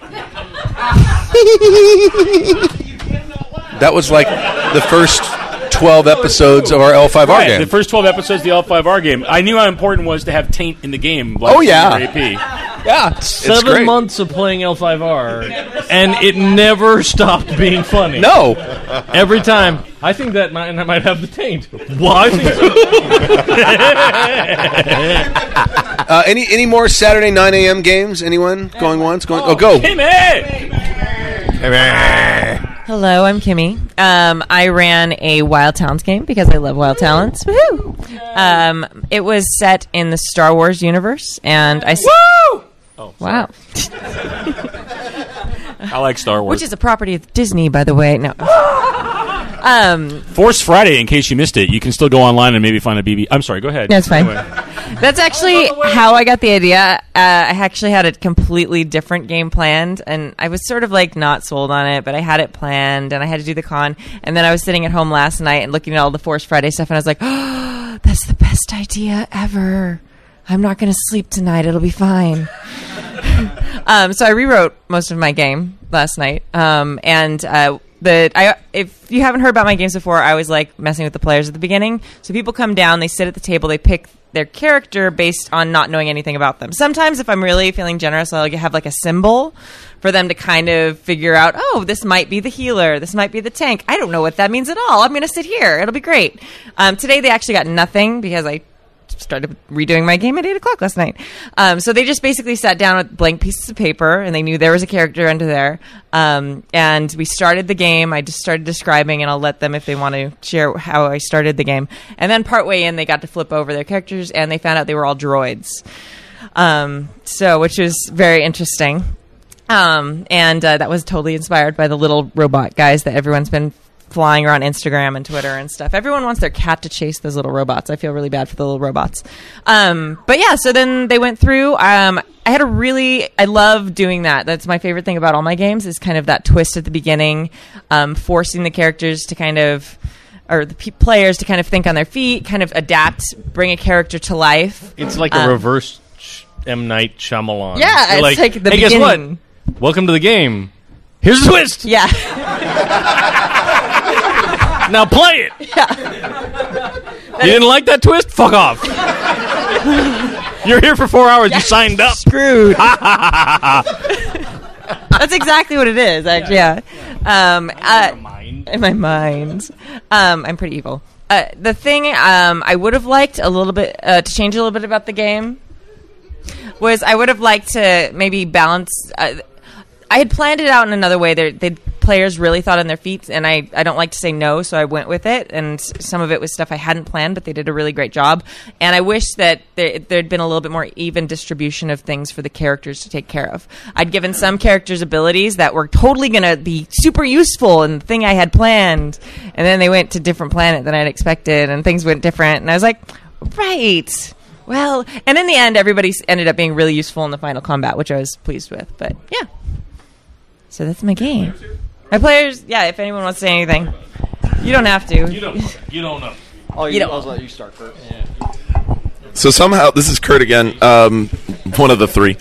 And somehow Matt Fuller here and I wind up in Kimmy's games and various other ones with strange connections. We're Dragon Brothers. It goes way back. We're Dragon Brothers. And they are really useful because every single time they're in a game together, they end up fighting each other at some point before an actual combat happens. So everybody gets to see how Wild Talents combat happens before we actually get into it. Oh, no, it's great. Inevitably, they're like punching each other or something ridiculous. No, it's great. It's great.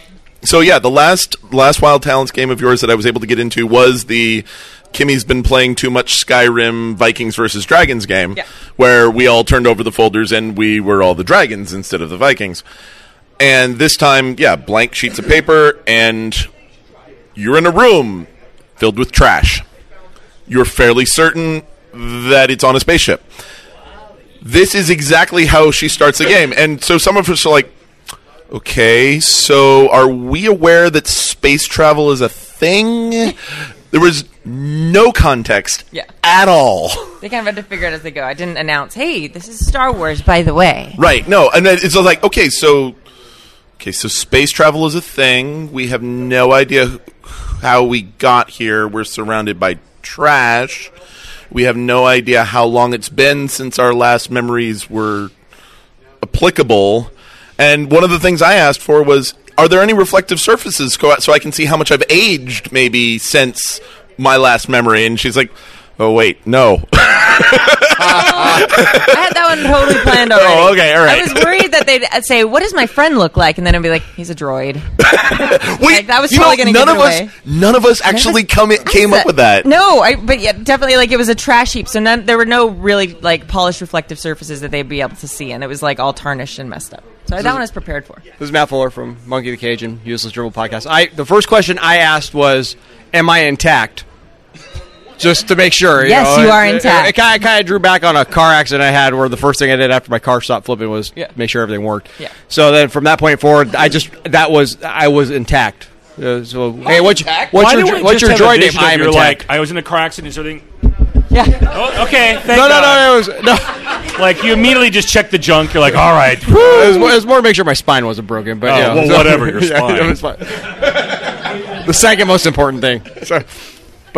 So we start off, and then once we realize we're droids, we find out we're on a ship, that's being crewed by Bothans, and it's under attack by the Imperials.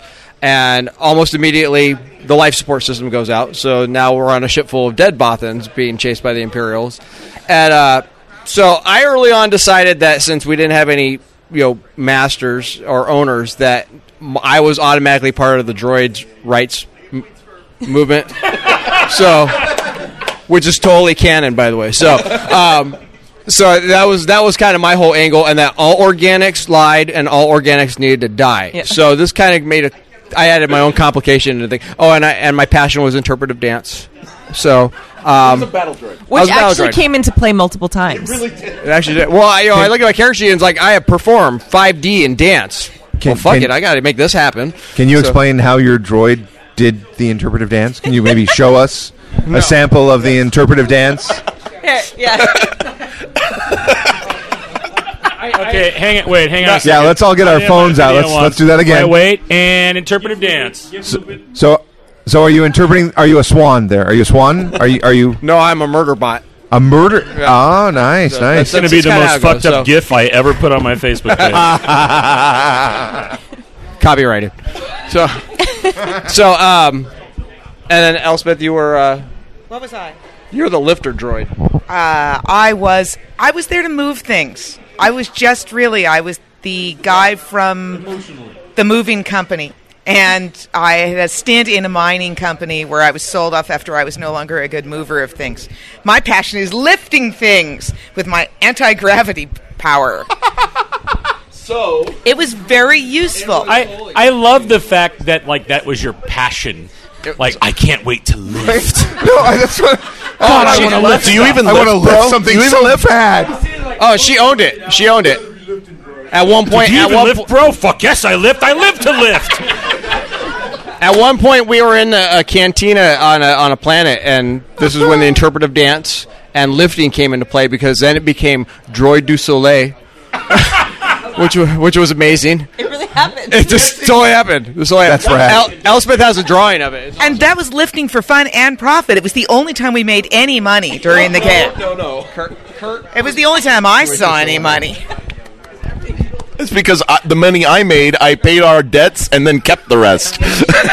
So we land on this in the spaceport in this really fucked up freighter ship that we barely made it to the planet in, and so some of the constables come to collect the fees for us being in port, and the little droid outside, our little protocol droid, was like, "Oh, my master will be right back," and I come out on the ramp at this point, and they're like, "Where's your masters?" I'm like. And first thing that popped in my head was like, this ship is under quarantine because of Bothan mange.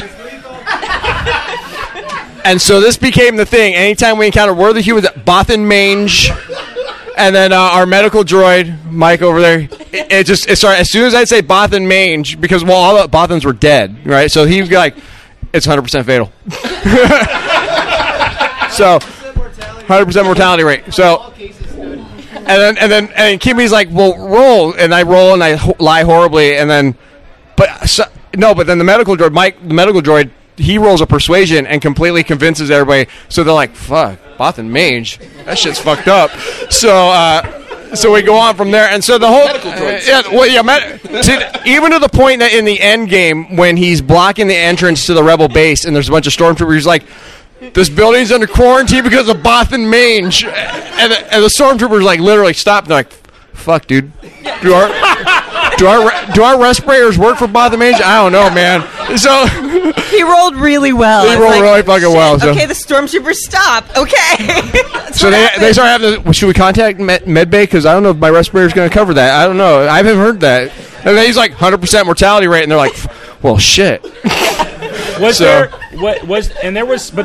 the droids had, isn't that correct? Yes. What did the droids have? Do you guys want to? What do we have? The droids had the plans. Many Bothans died. But in fact, they didn't die. They just died in front of us. There wasn't anything we could do but stack them in the cargo holds and leave them on some godforsaken outer rim planet. Yeah. So they had yeah. But between the 6 droids, they had split up between them the plans to the second Death Star. So many Bothans had died to get them the plans. Again. Only these ones just mange. Bothan mange. Yeah. It's Bothan bad mange. shit. Let's leave. So. I would like to say I actually really appreciate the lack of options that you gave us as to character choice, because I'm a lazy improviser. And I want somebody to tell me what it is I'm supposed to be improvising, not make me choose who to improvise and then make me do the improvising. So when you improvise, you want a script? No, I want a setup. When someone serves me a drink, I want it in a glass. I don't want to have to brew it myself. Okay. So all in all, it was a great game. It was great to have Kimmy back. It was great to play Wild Talents again. It's only the second time I played Wild Talents, and the first time was Vikings versus Dragons, and that was fucking Dragon amazing. Brothers. So, yeah. Wow. All right. So. Oh yeah, how is the boardroom as a place to actually play in? By the way, super fucking jealous. How was it? Thanks, Jim. Jim's like, oh, by the way, I got you adjoining stalls in the bathroom, and just talk loud. I'm out of tables, Bill. The first 2 games I played at this con, my vampire game was in the boardroom, and then the droid game was in the boardroom. Fuck you. And I was just it's a really cool place to play a game. It really is. The one difficulty was that it was also right by all of the sign-in books and everything. So people were coming in constantly. Ironically, during my vampire game, constantly asking if that was the Star Wars game. Please tell me that if you were playing vampire in the boardroom, you had tons of Ventru. One Ventru. It was a Sabat game. So. Dope. The boardroom is so fucking awesome that we actually used the pink marble conference table to barricade the door and keep the stormtroopers out. Yeah. It happened that my game kind of ended in this rebel base that had a big kind of room in the middle where the people were meeting. So we're like, hey, this is great. So we literally were like, the doors like there and this over here. So it was very visual. It helped because Wild Talents doesn't necessarily have like a map. When you're signing up to be a GM and you're like, and there's a section that says notes.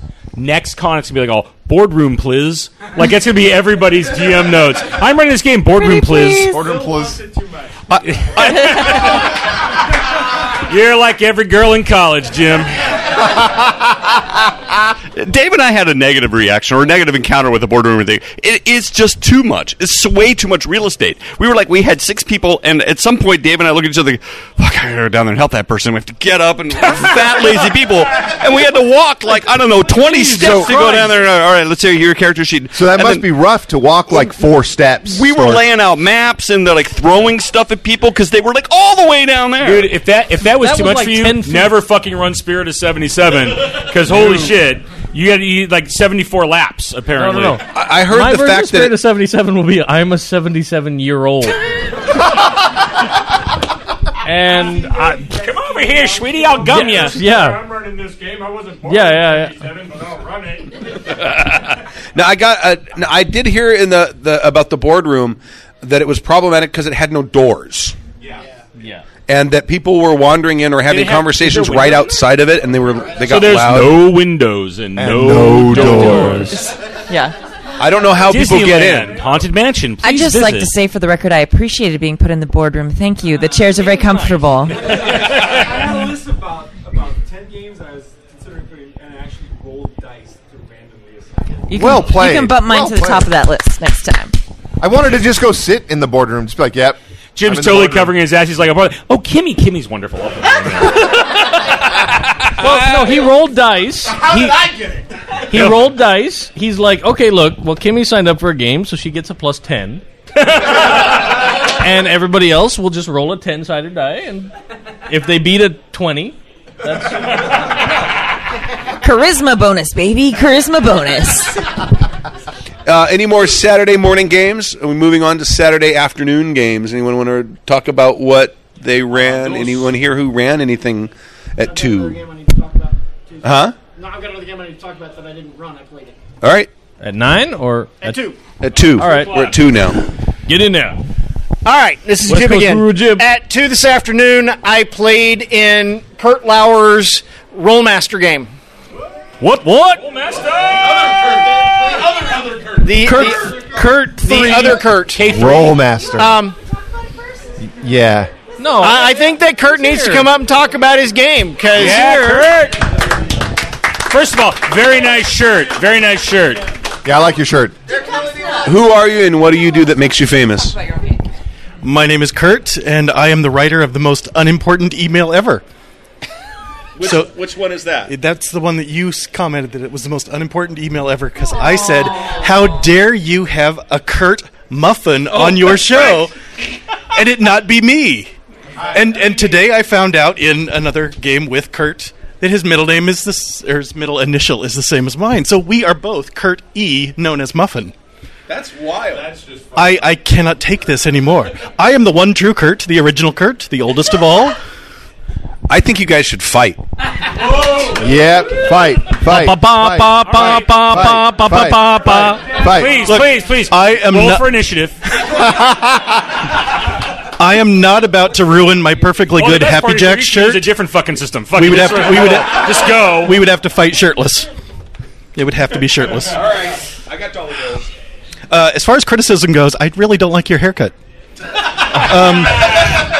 shitty too. For the people at home that can't hear, they're both bald.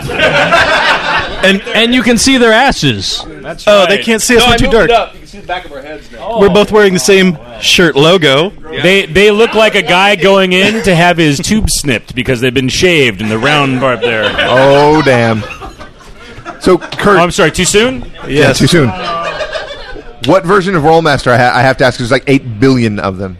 There's only 4. Not if you count the new... The 5th one is in beta right now. Yeah. 5th one is in beta right now. You can get Rollmaster 5 soon. So? We were playing Rollmaster... God damn it, Dave. Dude! Come on! Not only did Dave just interrupt the original Kurt's The one and only by burping, then he looked Tim in the eye and blew it in his face. Fucker. That was hardcore, That dude. was- it is no shock you play a fucking Sith in my Star Wars game. And it still smells like that alcohol. So, which version of Rollmaster? We I'm were curious. playing Rollmaster 3 RMSS. Okay. Uh-huh. Rollmasters 1 and 2 are virtually identical. Right. Number 3, RMSS, is the ultra crunchy version of Rollmaster for people who really, really liked crunch in the 80s. You couldn't get any more crunchy than... Is that the RMSS Rollmaster because you need a ship for all the books? You do. Yeah. You do. I had shipping crates to move my RMSS books down to California. Then there's version 4, which is the... Oh, quick, someone help me. I can't believe Rollmaster... Motherfucking bullshit version! The MFBS Rollmaster. Rollmaster 4 is FRP, Fantasy Role Playing. Yeah. Version 5, I don't think they've come up with an initial for it yet. I'm Rollmaster sure 5, the search for Rollmaster 6. Right.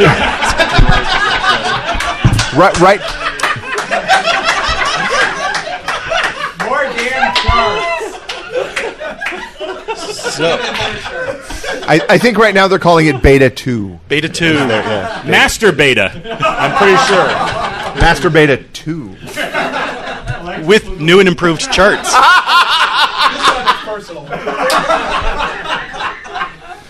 Strike back. Master Beta 2. Let's see. Electric Boogaloo. If there are things I would do and not do about Rollmaster again. Rollmaster. What I Rollmaster. loved... Use Rollmaster. Stop there.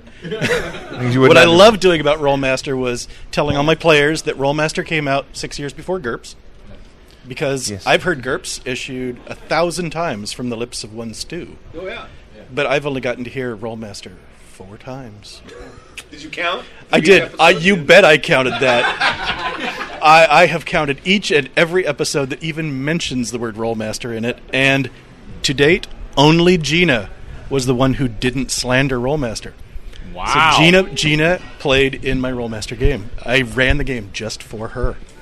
We met at Bogfest again this last year. So I take it you're a big Rollmaster fan then? I love Rollmaster because Rollmaster... Sorry. Sorry. Put it up next to your mouth like a cock. Make sure the people at home are And I'm radio people, too. You should know better. What the fuck? I teach microphone technique. Amateurs. The best Always part is while he's saying that, he's waving it around in front of his face like, Rollmasters 1 and 2 were the forebearers of MERP, Middle-earth Role-Playing. Okay. Yes. And I have always wanted to get a copy of MERP just to give to Kimmy so that she would have MERP. Because I figured if Kimmy was playing MERP, you could only say good things about Rollmaster. That sounds too much like a venereal disease for Kimmy to want. Nobody wants MERP. I MERP. I have to tell you, doesn't it? What do you have? I have MERP. Oh my god! I have to tell you, we can't be in a party together. There's MERP Advanced and MERP Ease. I'm just thinking, maybe you're worried about Stu saying Rollmaster too much if you're willing to go to that much trouble. No, he says GURPS too much. No one ever says Rollmaster too much. So is this a gauntlet? You're throwing down a gauntlet here? No, I just want Stu to play Rollmaster and admit how great it is. I still haven't. I know. I've been following you. I've that shadow outside your window. I'm watching. I've been watching. You know what's really weird is he just thought it was a reflection. He had no idea. Did I get you with a BB gun that one time? But I have always For the figured, listeners at home, they look a lot alike. we do look a lot alike. In fact, I think I'm older, but you look exactly like my dad. My dad was a cop. So I have a badge that looks exactly like you. Them's fighting yes. words. So if you ever need a badge in a LARP, Bad. I think he just offered you a fake cop ID, dude. I That's badass. You can get out of any ticket you want. Did you offer him an excuse to buy donuts? Wow. Let's see. Once again, back to MERP. Sorry, I ramble. I figured if I could get Kimmy a game of MERP, a copy of the MERP game, you would enjoy it. But no matter how good Kimmy looks in that sweater, I can't afford to give her a copy of MERP. It's too expensive. It's freakishly expensive. So it's not going to happen. Sorry. That wasn't creepy at all. You could have been wearing the Imperial sweater. I don't know, and you look something nice in that happened. sweater, and I got a couple bucks, Kimmy. I could buy you. I could give you a Merpies. You want some MERP? I get. The microphone. That's disgusting. Oh my God, Bruce has got to sing to that at the next Boggarts gig. Don't lick in that microphone. Number 10. Number 10 is mine. I'm going to write Bruce's I name claimed on it right now. in the traditional way. Now, as far as I got to write Bruce's name on here. As far as things I wouldn't do, I really have to say, do not wait until the last day to make your game. I have had 6 months to work on this game, and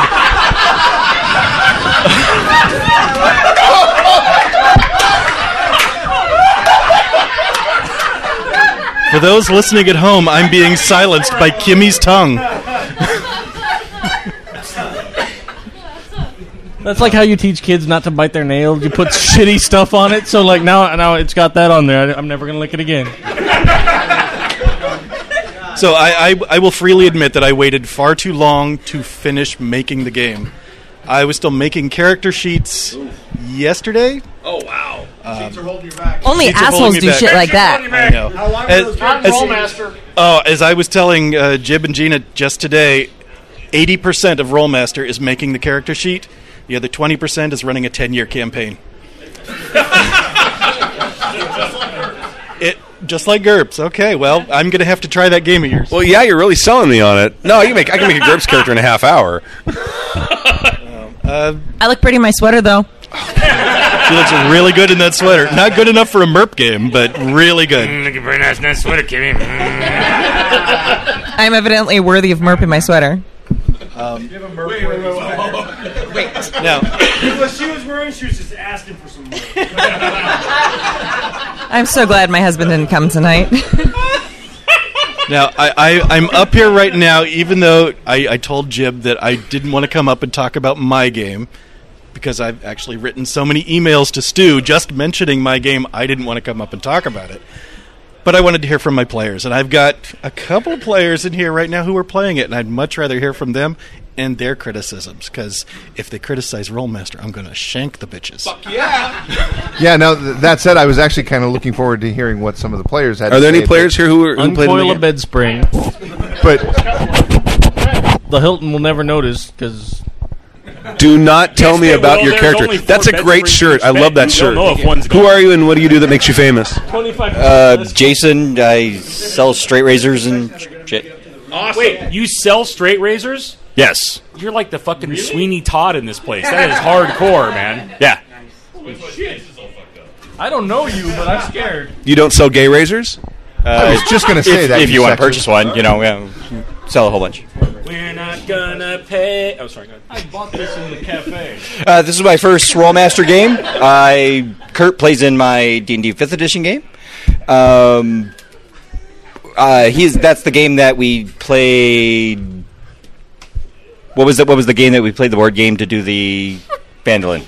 Castle Panic to do the large scale attack on Phandalin.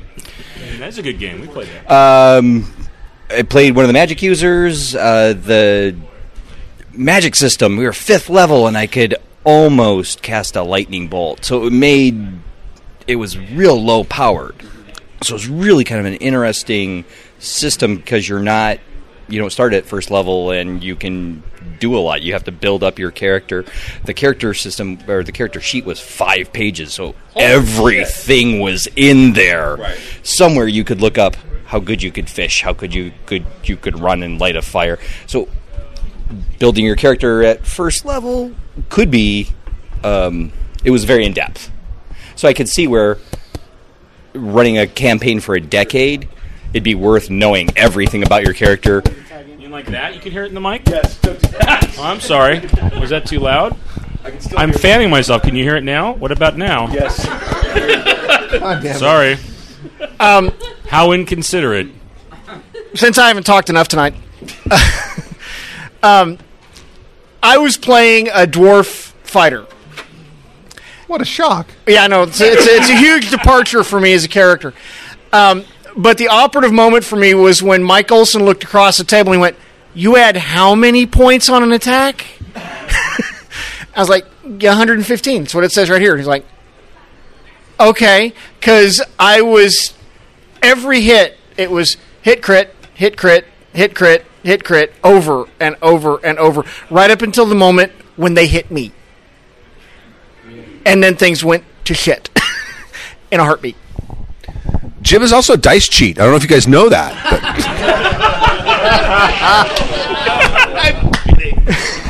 You said hit crit, hit crit. I had a guy that did that. He used to roll into the lid of a box, and he would go crit and pick the dice up.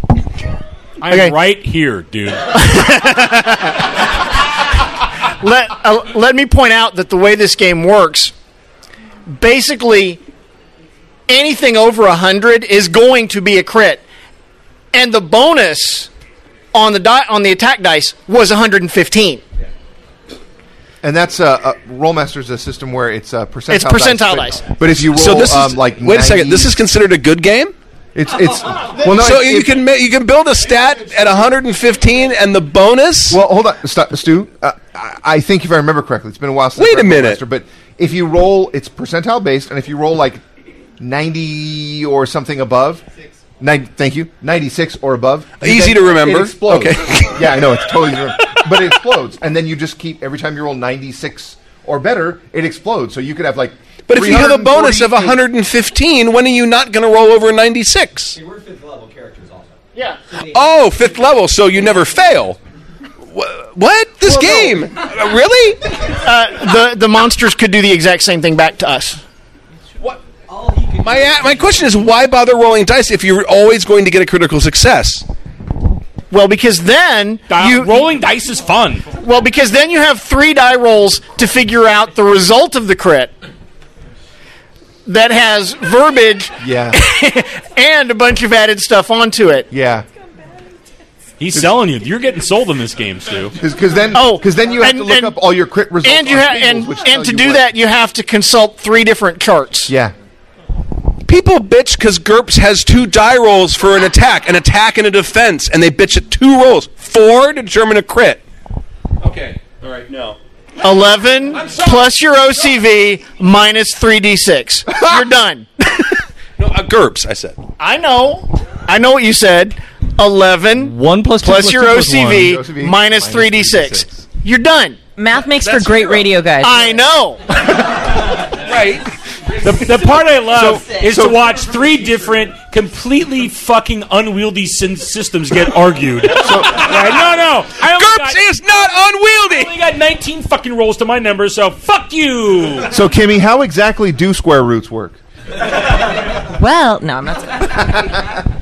You get a calculator, you put in the number you want to have the square root to, and then you hit the button. It's like, not in a round play Rollmaster, everyone get your scientific calculators out. Hang on. All right, now, make sure that you've got this function.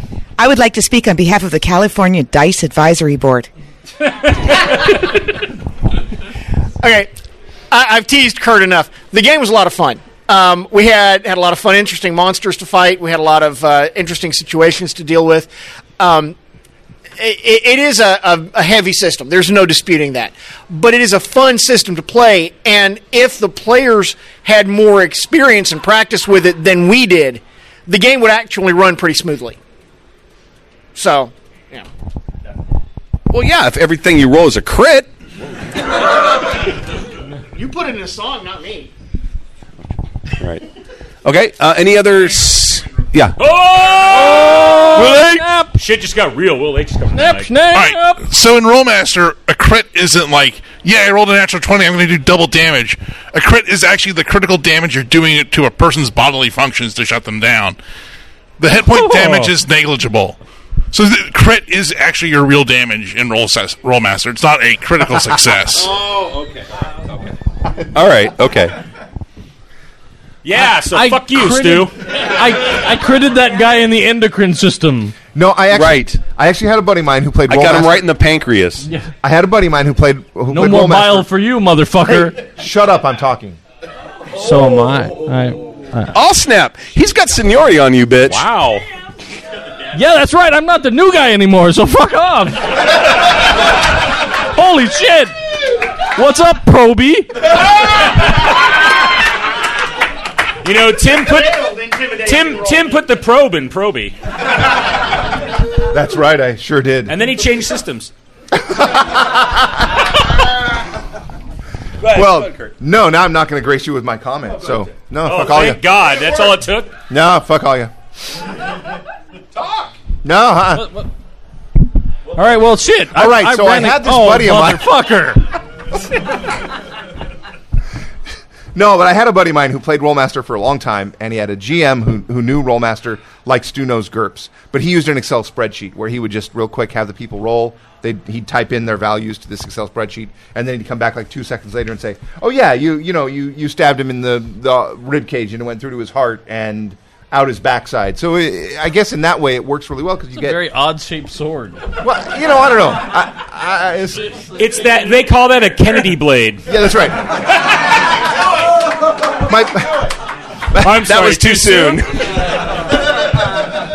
My point is that there can come a lot of fun out of having that much detail out of a system, as long as I think you're not sitting there. It doesn't take like 8 days to get to it. So as long as you're ready to run your game with an Excel spreadsheet. Yeah, that's right. You have to write a program, and you can talk to Jib about that. He'll write that up for you. Now, how does the time for character creation compare to like space opera? Did you ever play space opera? Oh, you're going deep for that one. I played space opera. It was probably 25 years ago. How long does the time of character creation compare to Actual birth. All right. My kids took about 20 hours apiece. Holy shit! Really? Each one of these character sheets took a lot longer than 20 hours. All right. So yeah. So right. Oh. Which was more painful? Figure. Oh God! Oh fuck! What is your fishing role? So would you?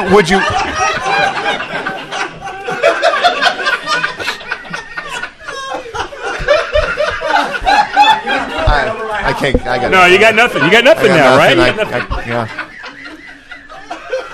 Watching childbirth is actually scarier than that. No, if you actually watched me give childbirth, that would be fucking scary, dude.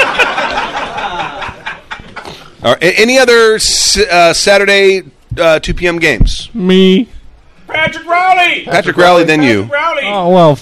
He's prettier. Mooser. I think Mooser is his name. That's true. That's Mouser. Oh, After whatever. I Doug pronounce Ray it Mouser, in the Fritz British Lee. pronunciation, sir. If he ended up, well, he was in Canada this month, so he was totally a mooser. I was in Canada on Wednesday. Moussier. I missed the unboxing thing in Toronto by a day. Damn it. Don't look at me. I didn't plan your I think that's damn it A. A. Damn it A. So I ran a Fate Core game. Before that, try this. I already have. No fucking way. That stuff is... Hey, Dave, is there any more of that stuff? God. Yes. Really good, because you should fucking keep that. It was horrible. It was. Oh my God. I want to see should Tyler just shoot wander it around and then- outside later and be like, "Want some?"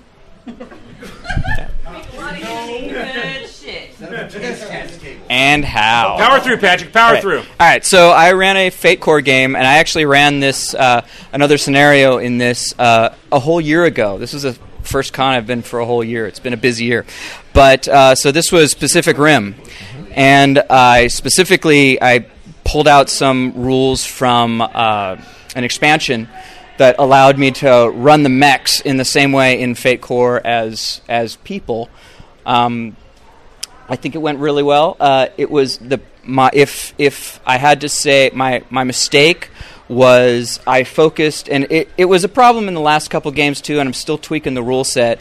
But in the attempt to make the fights with these giant mechs and these giant kaiju epic, stop it. You tend to. What happens is these things get so beefy that they can take hits for like an hour of real time before anything really starts happening. So that I'm still tuning that. I've got the mechs are supposed to be a little more glass cannon-y than the kaiju. And I'm actually there are 5 of my players in this room right now, so I'm going to let them talk, including Tim, which I'm going to let them talk a little bit more because there was a twist that I did, and before I talk about the twist and how I kind of fucked that up. Yeah, I believe the twist ended with all of us giving you a respectful and heartfelt. They're all giving me the finger, by the way. So you pissed him off? I most certainly did. And then you wake up in the shower and you realize it was all a dream. Close. Well, close. No, close. So I'll go first because I got a mic. Although Kurt's walking up. Okay. All right. So I specifically signed up for this game because I have never played Fate and I wanted to learn Fate. Same here. And that goal was accomplished. I like Fate as a system. I learned what I needed to learn. I think it's very gamey, but to get to like old deer.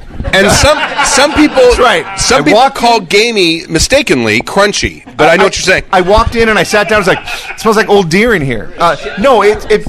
What I was thinking while we were playing is like when you play Savage Worlds, you're playing a role-playing game. But the feeling I got from playing Fate was you're playing a game with role-playing. But that's like the game is much more central than the role-playing is. That's the feeling I got from it. Now, I will say this was the specifically scenario designed because I decided to go in media res, and so the mechs were dropped into a fight. Yeah, we were dropped right into a combat. No, it's res because it's Latin.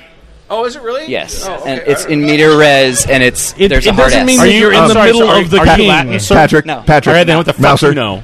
don't correct Stu. But born in Latium? So, but getting onto the game, the game was really fun. I had a blast. It was awesome. We were in these giant mechs. There were 6 of us, and we were paired so that each pair controlled one. Dude, if you blow that on me, I swear to Christ.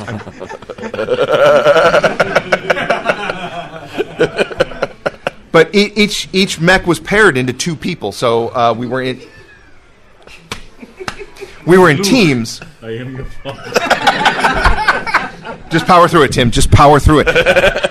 So we were in teams, 2 of us per mech, and the action was awesome, and it was super fun, and the entire game session was this one combat, but it didn't seem to drag on. It wasn't like we were like.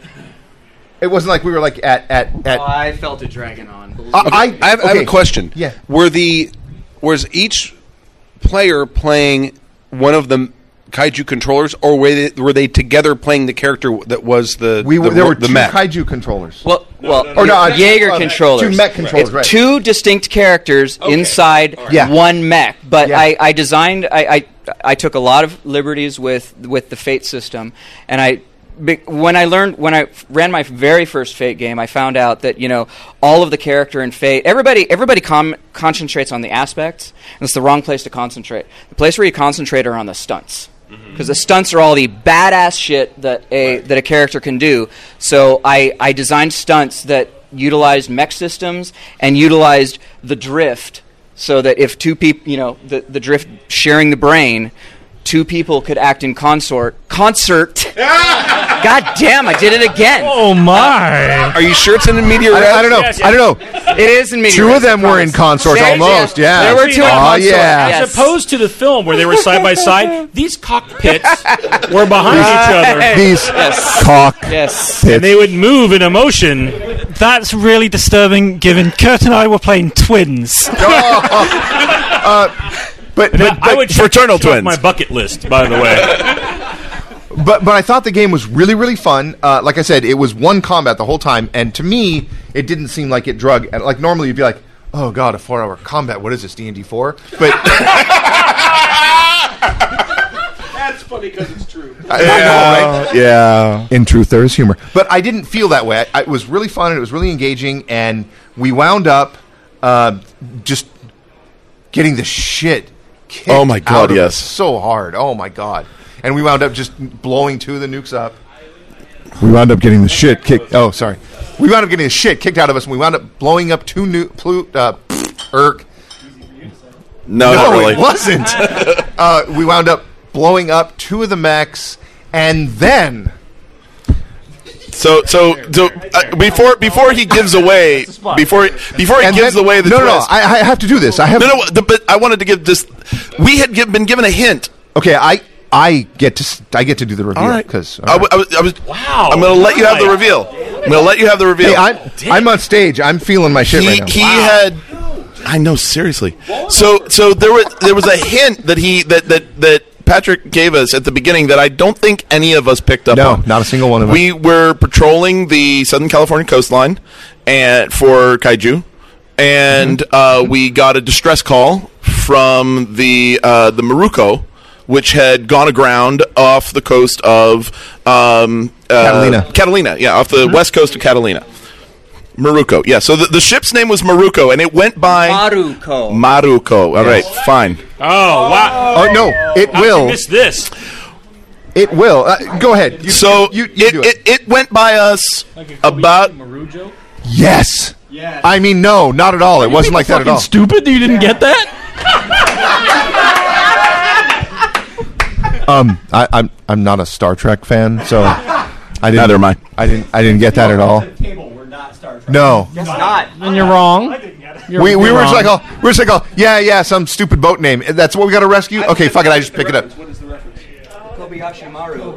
It's the scenario where Han Solo has to make the and give away the whole damn plot. So he took the last word and the first syllable.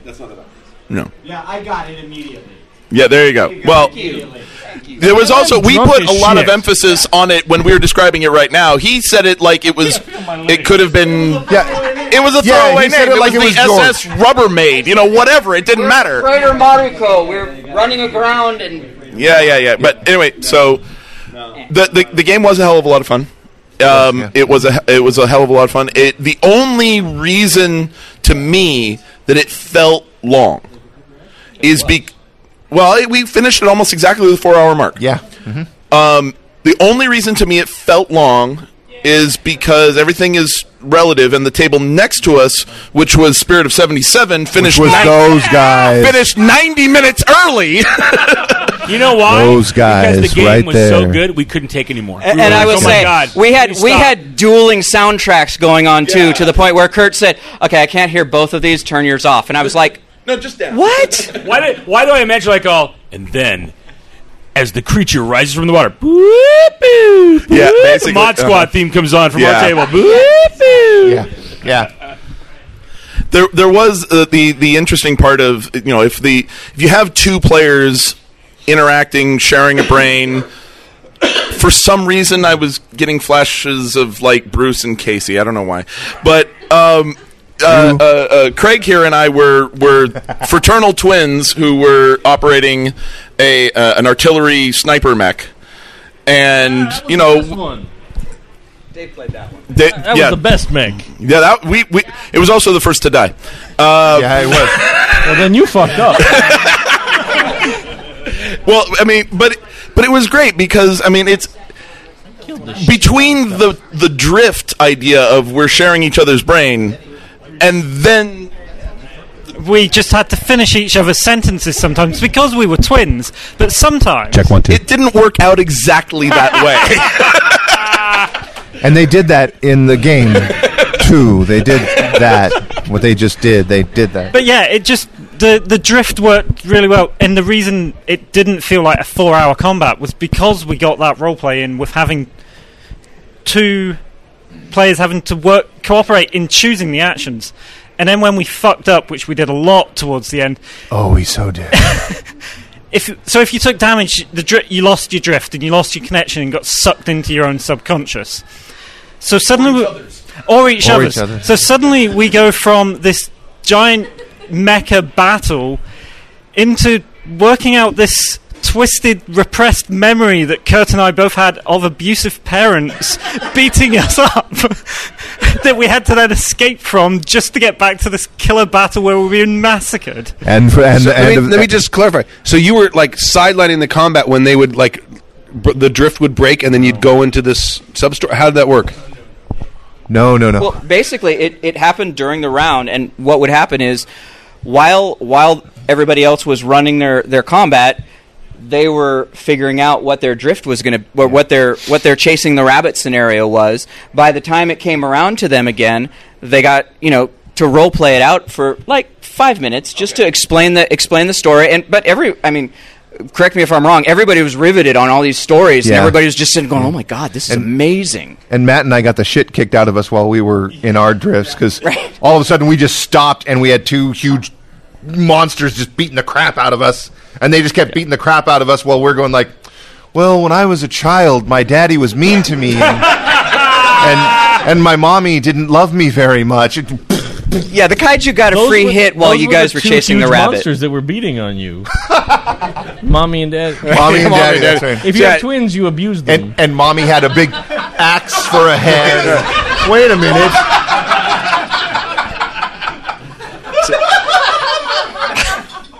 So, his secret comes out. So this is Matt. Tim and I were matched up in Tacit Ronin, which was basically the tank of the team, and basically our goal was just to get out and ahead of the pack and just take massive amounts of abuse, which let Sterling Assassin just fuck the shit out of everything.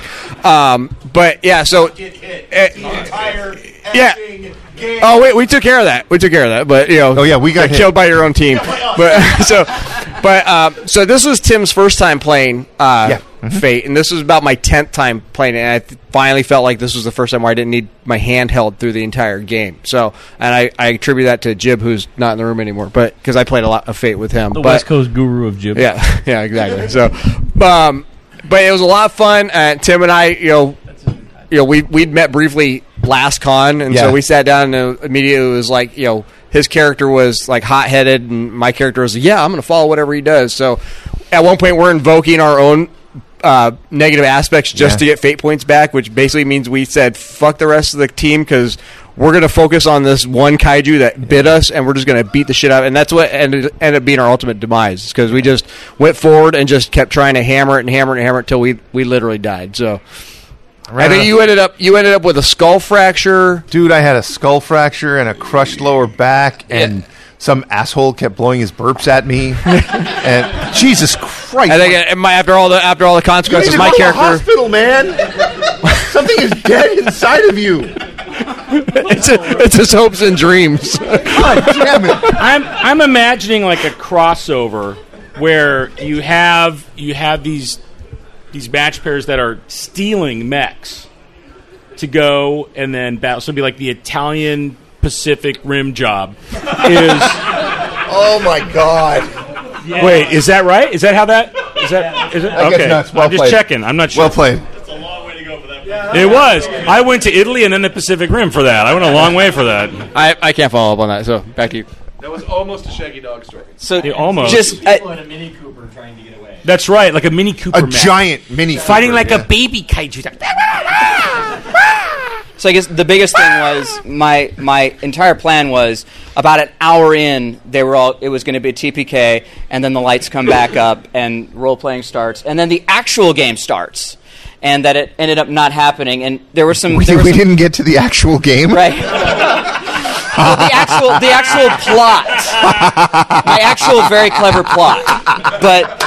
That's going to be played tomorrow. Oh, I get to recycle that one. So you didn't even. You had like a prelude that was going to last an hour, and then you were going to run a game that was going to take up the rest of 3. Yep. We ran a champions game where everyone had high-powered characters, and the high-powered characters get kidnapped. And then their sidekicks have to go and rescue them, and then we switch everyone. Everyone gets to play a sidekick of one of the high-powered characters they thought they were playing. I was in that game, and we all met. We met what's his face, Oppenheimer, and we went, "Oh, Oppenheimer's a badass. We're leaving." Yeah. And Which, you went, by the way, "Fuck." for people that are only listening to the podcast now, don't go through the backlog. It's so long and dirty. Yes, Oppenheimer is a character that was in a Hero Campaign Champions long time ago. That was Stu's that became a super badass. We talked about him so much on the podcast. When he showed up as an NPC, people were like, "Oh, fuck that! That guy's awesome." Like, I didn't even want to know his stats. I just heard a lot about him on the podcast. Fuck that! I'm out. Screw that. We're gone. But yeah, so I think that took a long time, and then it was like, okay, and now we have 40 minutes for your sidekick Avenger. Right. But that first combat in the danger room was amazing. It was amazing. Yeah. But the biggest thing is, and the joke came because the Jaegers were hammering on the kaiju in the beginning, and the joke was like, well, so do these monsters like do anything? And if I hadn't been screwing up rolls a lot, they would have. But I realized that I took a lot of time to build the mechs and to build the characters, so that there was a lot of skill synergy. There are some. I mean, Bombshell can do a 12-shift shot before she even starts rolling dice and start applying shifts from aspects and all that. So Bombshell was one of the mechs, just for that was right. Yeah, that was the long range assault or cannon mech. But I didn't spend quite as much time with the kaiju, and so they didn't have as dangerous, as lethal stunts as the mechs did. And I realized, especially going back and trying to kill you guys in an hour, I should have had mechs who were, doing the Cherno Alpha thing, where they would just jump on top of a mech, kill it, and then move on. You had a TPK and the kaiju weren't dangerous enough? Yes. Because I had to add 3 more. Oh, okay. You had to deal with 6 of them. Okay. So that was my only thing is. Yeah, we only got that's true. There was so one I have a question. underwater. How many players were in your game? 6. This is an interesting conversation we've had on the podcast before. Do you think they would have run better with 4 players? Well, with 2 mechs, then basically, as opposed to 3. Well, the thing is the team I built specifically as a 3-mech team. There's a tank, there's a long range, and there's an assassin. So basically the Holy Trinity. Totally. So part of it was, I like this balance of the team. I'm not sure if it would have gone faster. I mean, it just the combat dragged out longer than it should. The hits, especially on the on the kaiju side, should have been bigger, and they weren't. Yeah, because the reason I asked is I think in my L5R game I would have come in on time with 4 players, not with the 6, and that's and Stu and Jib are convinced 4 players. That's it. It's got to be 4. Fuck you, Con. 4 players. I always think I'm like, I got to put in 6 if I can figure out how to put in 9 so people can play it. That'd be great. But I think it's really difficult to get everybody involved with especially with Fate. It's really hard to keep track of about 30 different aspects that are flying around on the board. So I was always asking, okay, what have you got? What have you got? You know, I've got 7 different applications open on my Surface that I'm using, and it's still it gets a little tricky. You know, we always toss the aspects out on the board as quickly as possible. So you're running? Are you running on Microsoft Surface? Yeah. Yeah, that's your problem. Fuck all.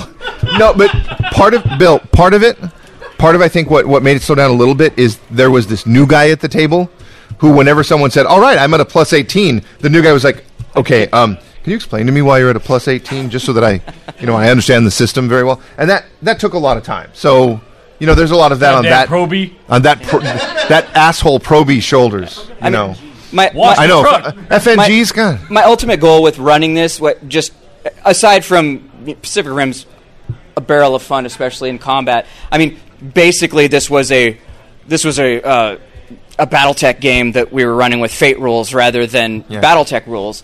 But I mean, the whole idea. Everybody says, Fate is all so woo woo up here, and I was running it on a hex map with lots of damage, and Fate can be just as tactical. Yeah, Fate can be just as tactical and just as quote unquote crunchy as anything else. It just depends on how you run it. So it's the Starfleet battles of role playing games. It was really good fun though. I mean, thank you. It was I had a really good time. It was a hell of a lot of fun, and it was a great introduction. I'd played one game of Fate before, but I really didn't grok it by the end of that, and I don't think I do yet either. But I have a much better understanding now than I did before. So thank you for that. The other thing you mentioned about the stunts as opposed to the aspects and the attention placed on the stunts. It was a really cool aspect that since we did have 2 players controlling one mech, you had these combo stunts set up. I don't know if you had them set up for all the characters, but at least for ours, for 2 of the 3. We didn't have that you had this combo stunt mechanic worked out that since each of us would take a turn and one of us is essentially controlling movement and the other one's controlling the attack, it was this, okay, I'll run into position and drop to one knee and fire out these stabilizer pitons, and then this giant 100-meter rail gun comes out over the shoulder and blasts them to smithereens. Fate Glitter Boys. So we all, as Stork has said this, and various other people have said this, we play role-playing games, a lot of us do, to be badasses. And those kinds of combo stunts really helped us feel like we were badasses. Oh, yeah. So, thank you for that. Right. Then you're going to feel like a real badass. All right. Any other 2 PM games? Anyone? Stork and I. Go. Yeah, Freak Show. We ran Stork, better come up, Freak Show. The new episode of Freak Show. Dun, dun, dun. What episode number of this of Freak We Show? actually have lost entire track. Yeah, I think so. I think it's like 6. Think this is 6. I think it's 6. I don't know. But as we learned early on, that the easiest way to prep con games is to franchise and to just create the characters once, and that's who everybody plays every time.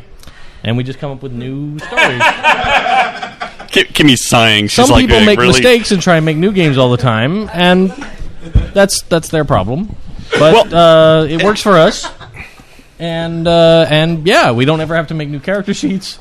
And every time we say like, "Oh yeah, that guy I was meant to supposed fix be a that. knife fighter," Yeah. and we should have fixed that. Oh yeah, they changed the 6 rules games since we ago. made this character. We probably should update that. Reprint that character sheet once. That's a Rollmaster 2 character sheet. Ignore that. It's more than that. It's the show. The Freak Show's actually kind of got a cult following because we get a lot of repeat offenders that show up all the time. When I designed this game back in the day, I made characters that I wanted to play, and I've said this numerous times. All of the characters I actually really like, and I think they're all really fun. Now, some of them are can do more than other characters, but all of them are something that I would have loved to play. And I think that's key when you're designing a game, especially for pre-gens. Make really interesting characters that you know that people will like to play. And once you get that, once they open up these characters, you start to look at it. They're like, "This is going to be great," and you have them in there at the word go. Now, with this game, in the past, I've been like really involved and really invested, and I apologize to Dave. My schedule in real life has been so busy. After the playtest, I said to Dave, "I'm not even sure I can make the con. So here's all the stuff. Good luck." And I'm here. So, but I kind of divorced myself from this game. And usually he and I co-GM, and we do it where it's a much more sort of hive mind. But this time I was like, because I wasn't sure I was going to be here. I'm like, Dave's got to handle it. So I spent the whole game like setting up characters and handing out sheets, but it was really less of a GMing experience for me than it has been in the past, which I regret doing. But I had to, because had I not, I would have had to work. And Dave's like, "I don't have any of the character sheets," so it was amazing. So, any of our players here want to come up and talk about it? We've run 6 of these now. What was the scenario this time? Oh, the scenario this time. Yeah. There was again, it's ripped from the real world articles. I found this meme that had gone around. It was up in Portland, Oregon. There was a sign on a why are you raising your hand? You from Portland? Telephone pole. PDX all the way, man. Did we? Together? No, we were opposing schools. You were on the wrong side. Right, I was at Lincoln. Yeah. I think Cleveland's closed now. Isn't that a pub now? All right. Anyway, great radio. Yeah, great. High There's schools. like one person out there like, For that listener from Portland. Oh wait, he's here. Shit. So it's this sign on a telephone pole. Back when there were telephone poles, it said, "Have you been having strange dreams? Please contact the Dream Agency." And it's an actual sign. It's up in Portland, and we were like, "That's the coolest thing ever." What if there's somebody that's out there lucid dreaming and shifting reality every so-and-so times? All right, so it's sort of a mashup of The Lathe of Heaven and 12 Monkeys. And I'm like, all right, cool. So we came up with this idea, and we came up with this thought that reality is shifting every 15 minutes. So Dave went out and bought a timer, and every 15 minutes, we had them roll dice, and and reality changed from the Old West to steampunk to cyberpunk, and the poor players had to figure out what the hell was going on. Oh, so like monumental changes, not just Yeah. like, Oh, hey, yeah. water runs backwards now or something like that. No, you're talking like you are all driving. on, man, in a I van, knew. And now you're on like the Willy Wonka perambulator thing that's belching foam. Yeah. All over you. And ham. And so it turns out at the spoilers at the end of the thing, there's a lucid dreamer who's sort of a Minority Report. She's been stuck in these things and experimented on it, and her psychic ability is to literally change reality whenever she dreams or has nightmares or whatever. And she can't really control it. So it's an interesting premise, but how do you get your characters to go and follow those hooks and make it work?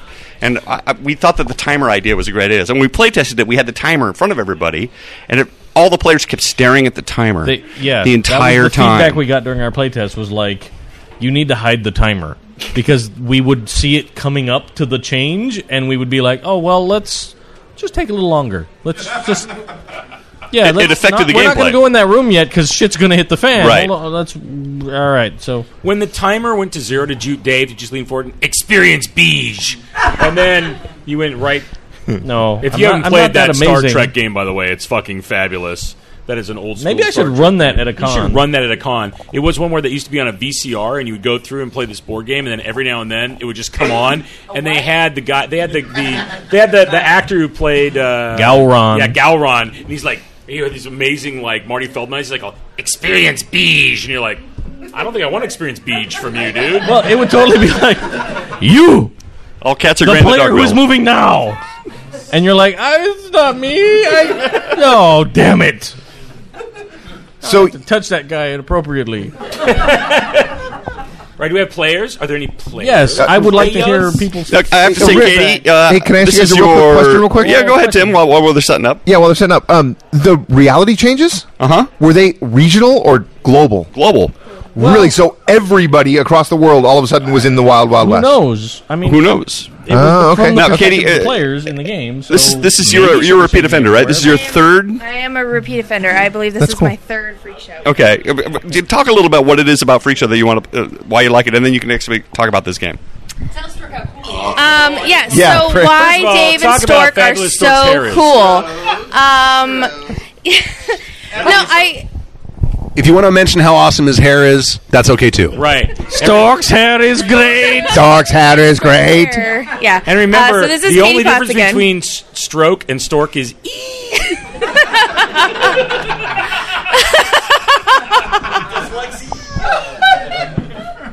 Okay, so yeah, I am a repeat offender, and I think basically what it is the characters are so different in the hands of different players. Like, they're the same characters every time, but they are so different depending on who the players are in that game. I mean, I've played it with a bunch of different people. Bill was in one of the games I played in. And every time, different characters are the character that has more to do than other characters, and it really depends on who the characters are in that version of the game. I mean, the story's really great, and honestly, the dynamic between the co-GMing, that's amazing. I don't know how you guys can do that and not like get confused with what one of you decides to do randomly. The best part is when they drift in the game. Yeah. But honestly, it's just you say, you know, they're the same characters, but they're never the same characters, and I think that's what makes the game so fun. Is that you can take the same characters, put them in someone else's hands, and then it's still a different game. It is absolutely what makes it fun for us. Yeah, I mean, 'Cause I've like, played that part never changes mechanically.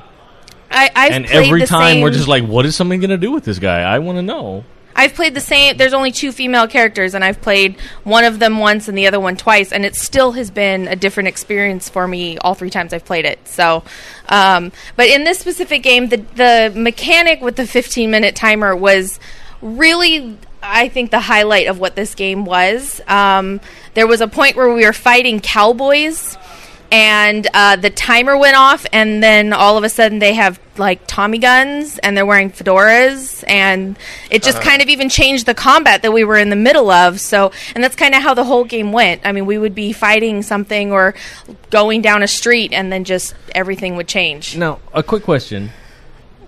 Did it seem okay to you guys as players that we didn't start with like a mission briefing? Oh, yeah. We were just like, shit has hit the fan and you're there. Yeah, absolutely. It was okay. Yeah, All right. I mean, having we were concerned about that. Madame Tarot kind of get this like, oh, there's this feeling, and then, you know, let's go that way because that's where the feeling was. It was totally fine. Like, I don't think having a let's sit down and talk about what happened around here kind of thing, I think at the same time it helped us. Like, we had to figure out what the hell was going on and kind of come up with the clues. I mean, they were there, but we had to really just, oh, look, there's a poster here, and there are words on it, and if we're smart enough, eventually we'll remember Google exists, and we can look that shit up when it gets to the right It took a time while for frame. you to get back to a time frame that Google would work. Right, that's it. It's like, cool, we'll keep researching shit, and eventually we'll get back to now, and I'll just look up the name of this company and we'll be good. So that's definitely, I think that time mechanic really made the game very interesting. Hi, this is Kurt Potts again. Hi, Kurt this Potts. is my second time in a Freak Show game. I didn't play in it last year, and Katie said it was amazing, and I was upset that I didn't play in it last year, so this year I came back. I played the Dragon Boy again because he's just fucking amazing. It's my favorite character out of all of them. And so it was kind of interesting going in with no mission, where shit just got real. Because the first change, are you going to run this again? You're not running this one again, right? Okay. Wow. So the first change was we're suddenly in fairy or something, right? Or a medieval setting. It was high fantasy. Yeah. And you know, to my discredit, I latched onto one thing, and I was like, oh, we're clearly in fairy because there's these little fucking fairies in the things that are really angry and mad at me. So every time they kept coming back and they were just so mad because I latched onto it. So it was funny. I got well, okay, how would a fantasy circus light the tent? Well, exactly. You trap fairies in a jar and make them angry, and they light up. So yeah, so he's pissed off fairies. And if you've ever seen Dave do his "fuck you" face, I was terrified of these little fuckers. Great radio. So I wasn't going to go near these little things. So anytime they came back, I was like, fuck it, nope, I'm out. I'm going to throw them out the window, put a cup over it. But as soon as it changed the second time, I was like, oh shit, okay, so we're in something weird. Now let's try to figure it out. And so we tried to go through the clues. Well, I was excited that you guys went from high fantasy to Blade Runner Cyberpunk. Yeah, like that immediately. was the shift. It was like, okay, look, you're in a cart with lizards that drag you around in creepy fairy lights, and now you're in a hover car, and there's neon lights and Asian women projected on the side of buildings. Did you know what those changes were going to be ahead of time, or did you randomly they roll do a them? die. They rolled a die. It was every 15 minutes, the next person in line rolled a six-sider, and that's what happened. Yeah, so it was really interesting. We obviously came upon a clue when there was a piece of printed paper in the Old West or something like that. And so I was like, okay, cool, this is, hey, flashing quest thing on this. So I pulled out my cell phone, which didn't have bars because we're in the Old West. First thing I checked as soon as it went to fantasy. And called the number, and it goes through, and it's a answering machine with some broad, and I didn't know what the fuck to say, so I just started asking inane stream of consciousness questions on speaker, and then hung up. And then called back a little later, and it was like, nope, same fucking thing. So, all right. Don't gesture with the mic. Oh, sorry. Called back a little bit later, and the same thing. So I'm like, all right, fine. That's a dead end. Then the thing shifts again. I was like, okay, well, let's try calling back now because we saw another fucking sign. And then the new answering machine message is her responding to our questions. I was like, oh shit. Okay, well, so I picked up on that she's going to respond anytime the shift changes.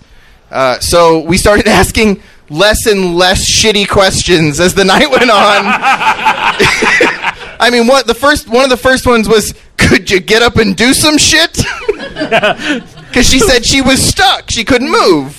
She's like, I don't know what kind of room I'm in. It's dark. I can't really see very well. And then their response was like, well, can you get up and turn on the lights or some shit? Come on. What the hell? Tell us what it friggin' if you looked want some like, help, like. shit, you got to contribute here. And so Stork was writing down everything we said, and his new message would be very similar. So it was like, no, I'm not. I don't know what it friggin' looks like. Like, he'd respond back just as shitty when we were mean to her. So that was really fun, and eventually we kind of puzzled it out, and I got to make friends with a salamander, but because I'm like Dragon intimate Boy. friends. What kind of friends? No. He was like my little buddy because we're both fire Did you put guys. the man in salamander? No. I just Like the kind you find at salamanderfriendfinder.com? Did you drift? I did not drift with the salamander. All right, just checking. But yeah. I totes drifted with a giant squid, though. That's absolutely true. Wow. Yeah. He took over the mind of a giant, a Star Wars Dianoga. Nice. And then he was like, we're going to keep that. Somebody carry my body around because I have taken control of this horrible squid creature. And my body is a corpse now, but you have a giant squid friend that's going to follow you for a while until it got smashed by a vault door. Like it does. Like it does. This is Chris again. This is my second time playing Freak Show. I think I played back in February. Different character this time. My first time I played Madame Tarot and didn't connect as well with that character. This time I played Ivan, the Illustrated Man, and I loved that character. And if I'm in the game again, I want to repeat that because that was kind of awesome. I kind of loved how Ivan was pretty much just unflappable because he'd been in prison and he was Russian and everything. So everything changed. He's like, I drive. Getting caught, I drive. He was the driver. That's what he does. Drives. And at some point I got my hands on a gun, and I hadn't had one before, and it turns out I can shoot well. Well, that was the part that cracked us up, because we were both like, well, Ivan doesn't have any shooting skills, and you're like, well, range combat seems interesting. I want that. I'm going to take a gun. And we're like, okay, you can take a gun. Cool. And then later you're like, hey, look, there's your big bad guy. I'm just going to roll. Oh, look, I fucking killed that guy in one shot. And you will use all 6 of your bennies to keep him alive just barely. And we're like, I know it's towards the end of our 4-hour session, but that's kind of fucked up that you just one-shotted our bad guy. Exploding dice for the win. Yep. But I really like the device of the trading messages back and forth. I liked Kurt's thing with the fairies. It was funny. So it was a really great game. I had a good time. Yay. Okay. Is that it? They like us. They really like us. We're at 2.5 hours, so I think we're probably around there. We're about done. We're going to wrap it up. Yes? Yeah. All right. Sure. Everyone have a good time so far? Yeah. Oh, yeah, we're a good time. I feel like, oh, whatever, dude. I've had so much coffee, I can't even think right now. So how can I sign up for one of these games next time around? A legitimate thing. Wait, they time out. They do pre-reg, and pre-reg usually happens 2 or 3. Oh, right. Hold on. Now, hold on a second. Let me answer the question. Wait, everybody, this is important. It's like about 2 or 3 weeks before the con. On strategicon.net, you log in, you put in your badge number. You have to have bought the badge already, and then it will say which badge number do you want to register for. And there will be a hyperlink for a badge number. You click on it, and then you can go through the games and you can pre-reg. Mm-hmm. Now, what we've done in the past is all the Happy Jacks games have all been we allow for full pre-reg, which is if there's 6 seats at the table or 4 seats at the table, you can register for all 6 seats, all 4 seats during pre-reg. They have asked us to not do that anymore because the way it works for the rest of the games is if there's 6 seats, they will allow 3 to get filled for pre-reg and 3 stay open to get signed in when they bring the books out when the con actually starts. So you can go to pre-reg. It's usually 2 or 3 weeks before the con starts, and they usually put it somewhere. They put an announcement. They put an announcement on the site. And you're at all the Strategicon events, not just this. GameX is the one that there are usually very few of us, and that is the Memorial Day weekend, and that is the weekend that we have to tear down the Renaissance Fair. So, because many of the people that you see before you are heavily involved in that endeavor. Quill, surprise. Right. Shock. And not me, because fuck that. But I will pay my money and drink my beers. But do you go to GameX and run games? No. Why not? Because nobody else I know is here. I was here. I was here last time. I ran games last time. Who are you? What are you doing here? I'm the probie. Your new buddy Tim Burp Sniffer will be here next time.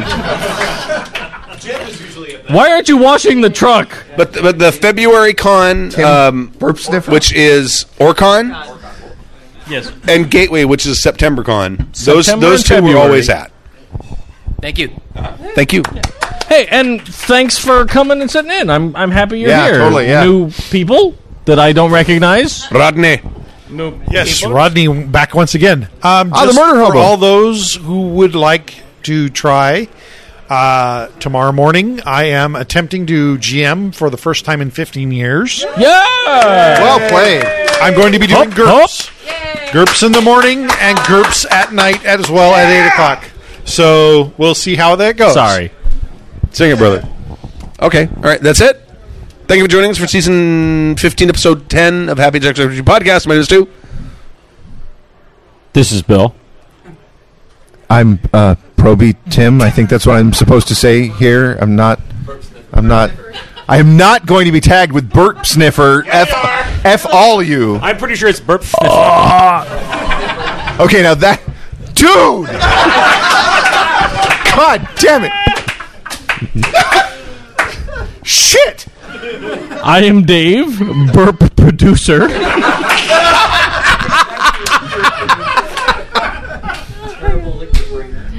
And I'm Kimmy. Oh my God. And here's our live studio audience. Yay! Thank you very much, and we'll leave you with a song. Good night.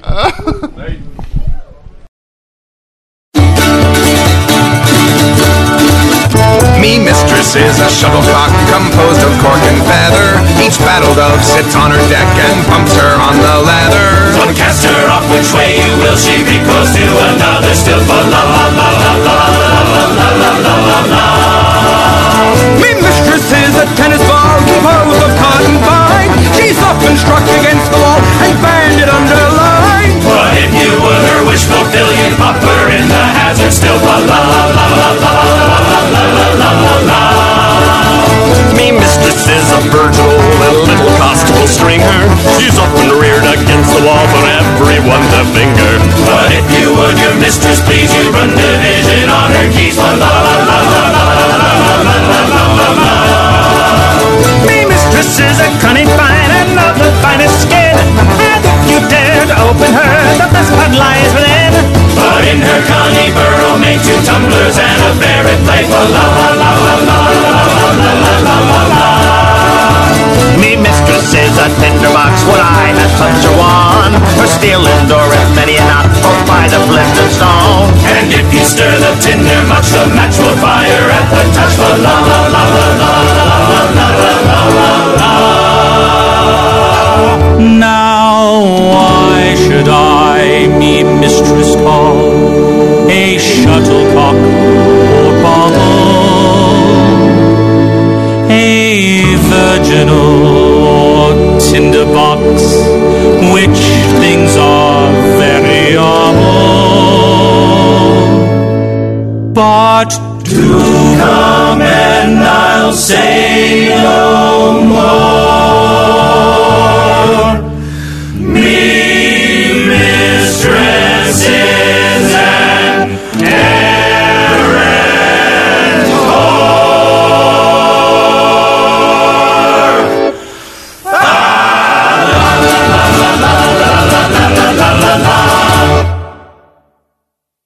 The preceding program has been a presentation of the Angry Folk Media Empire. Bum, bum, bum.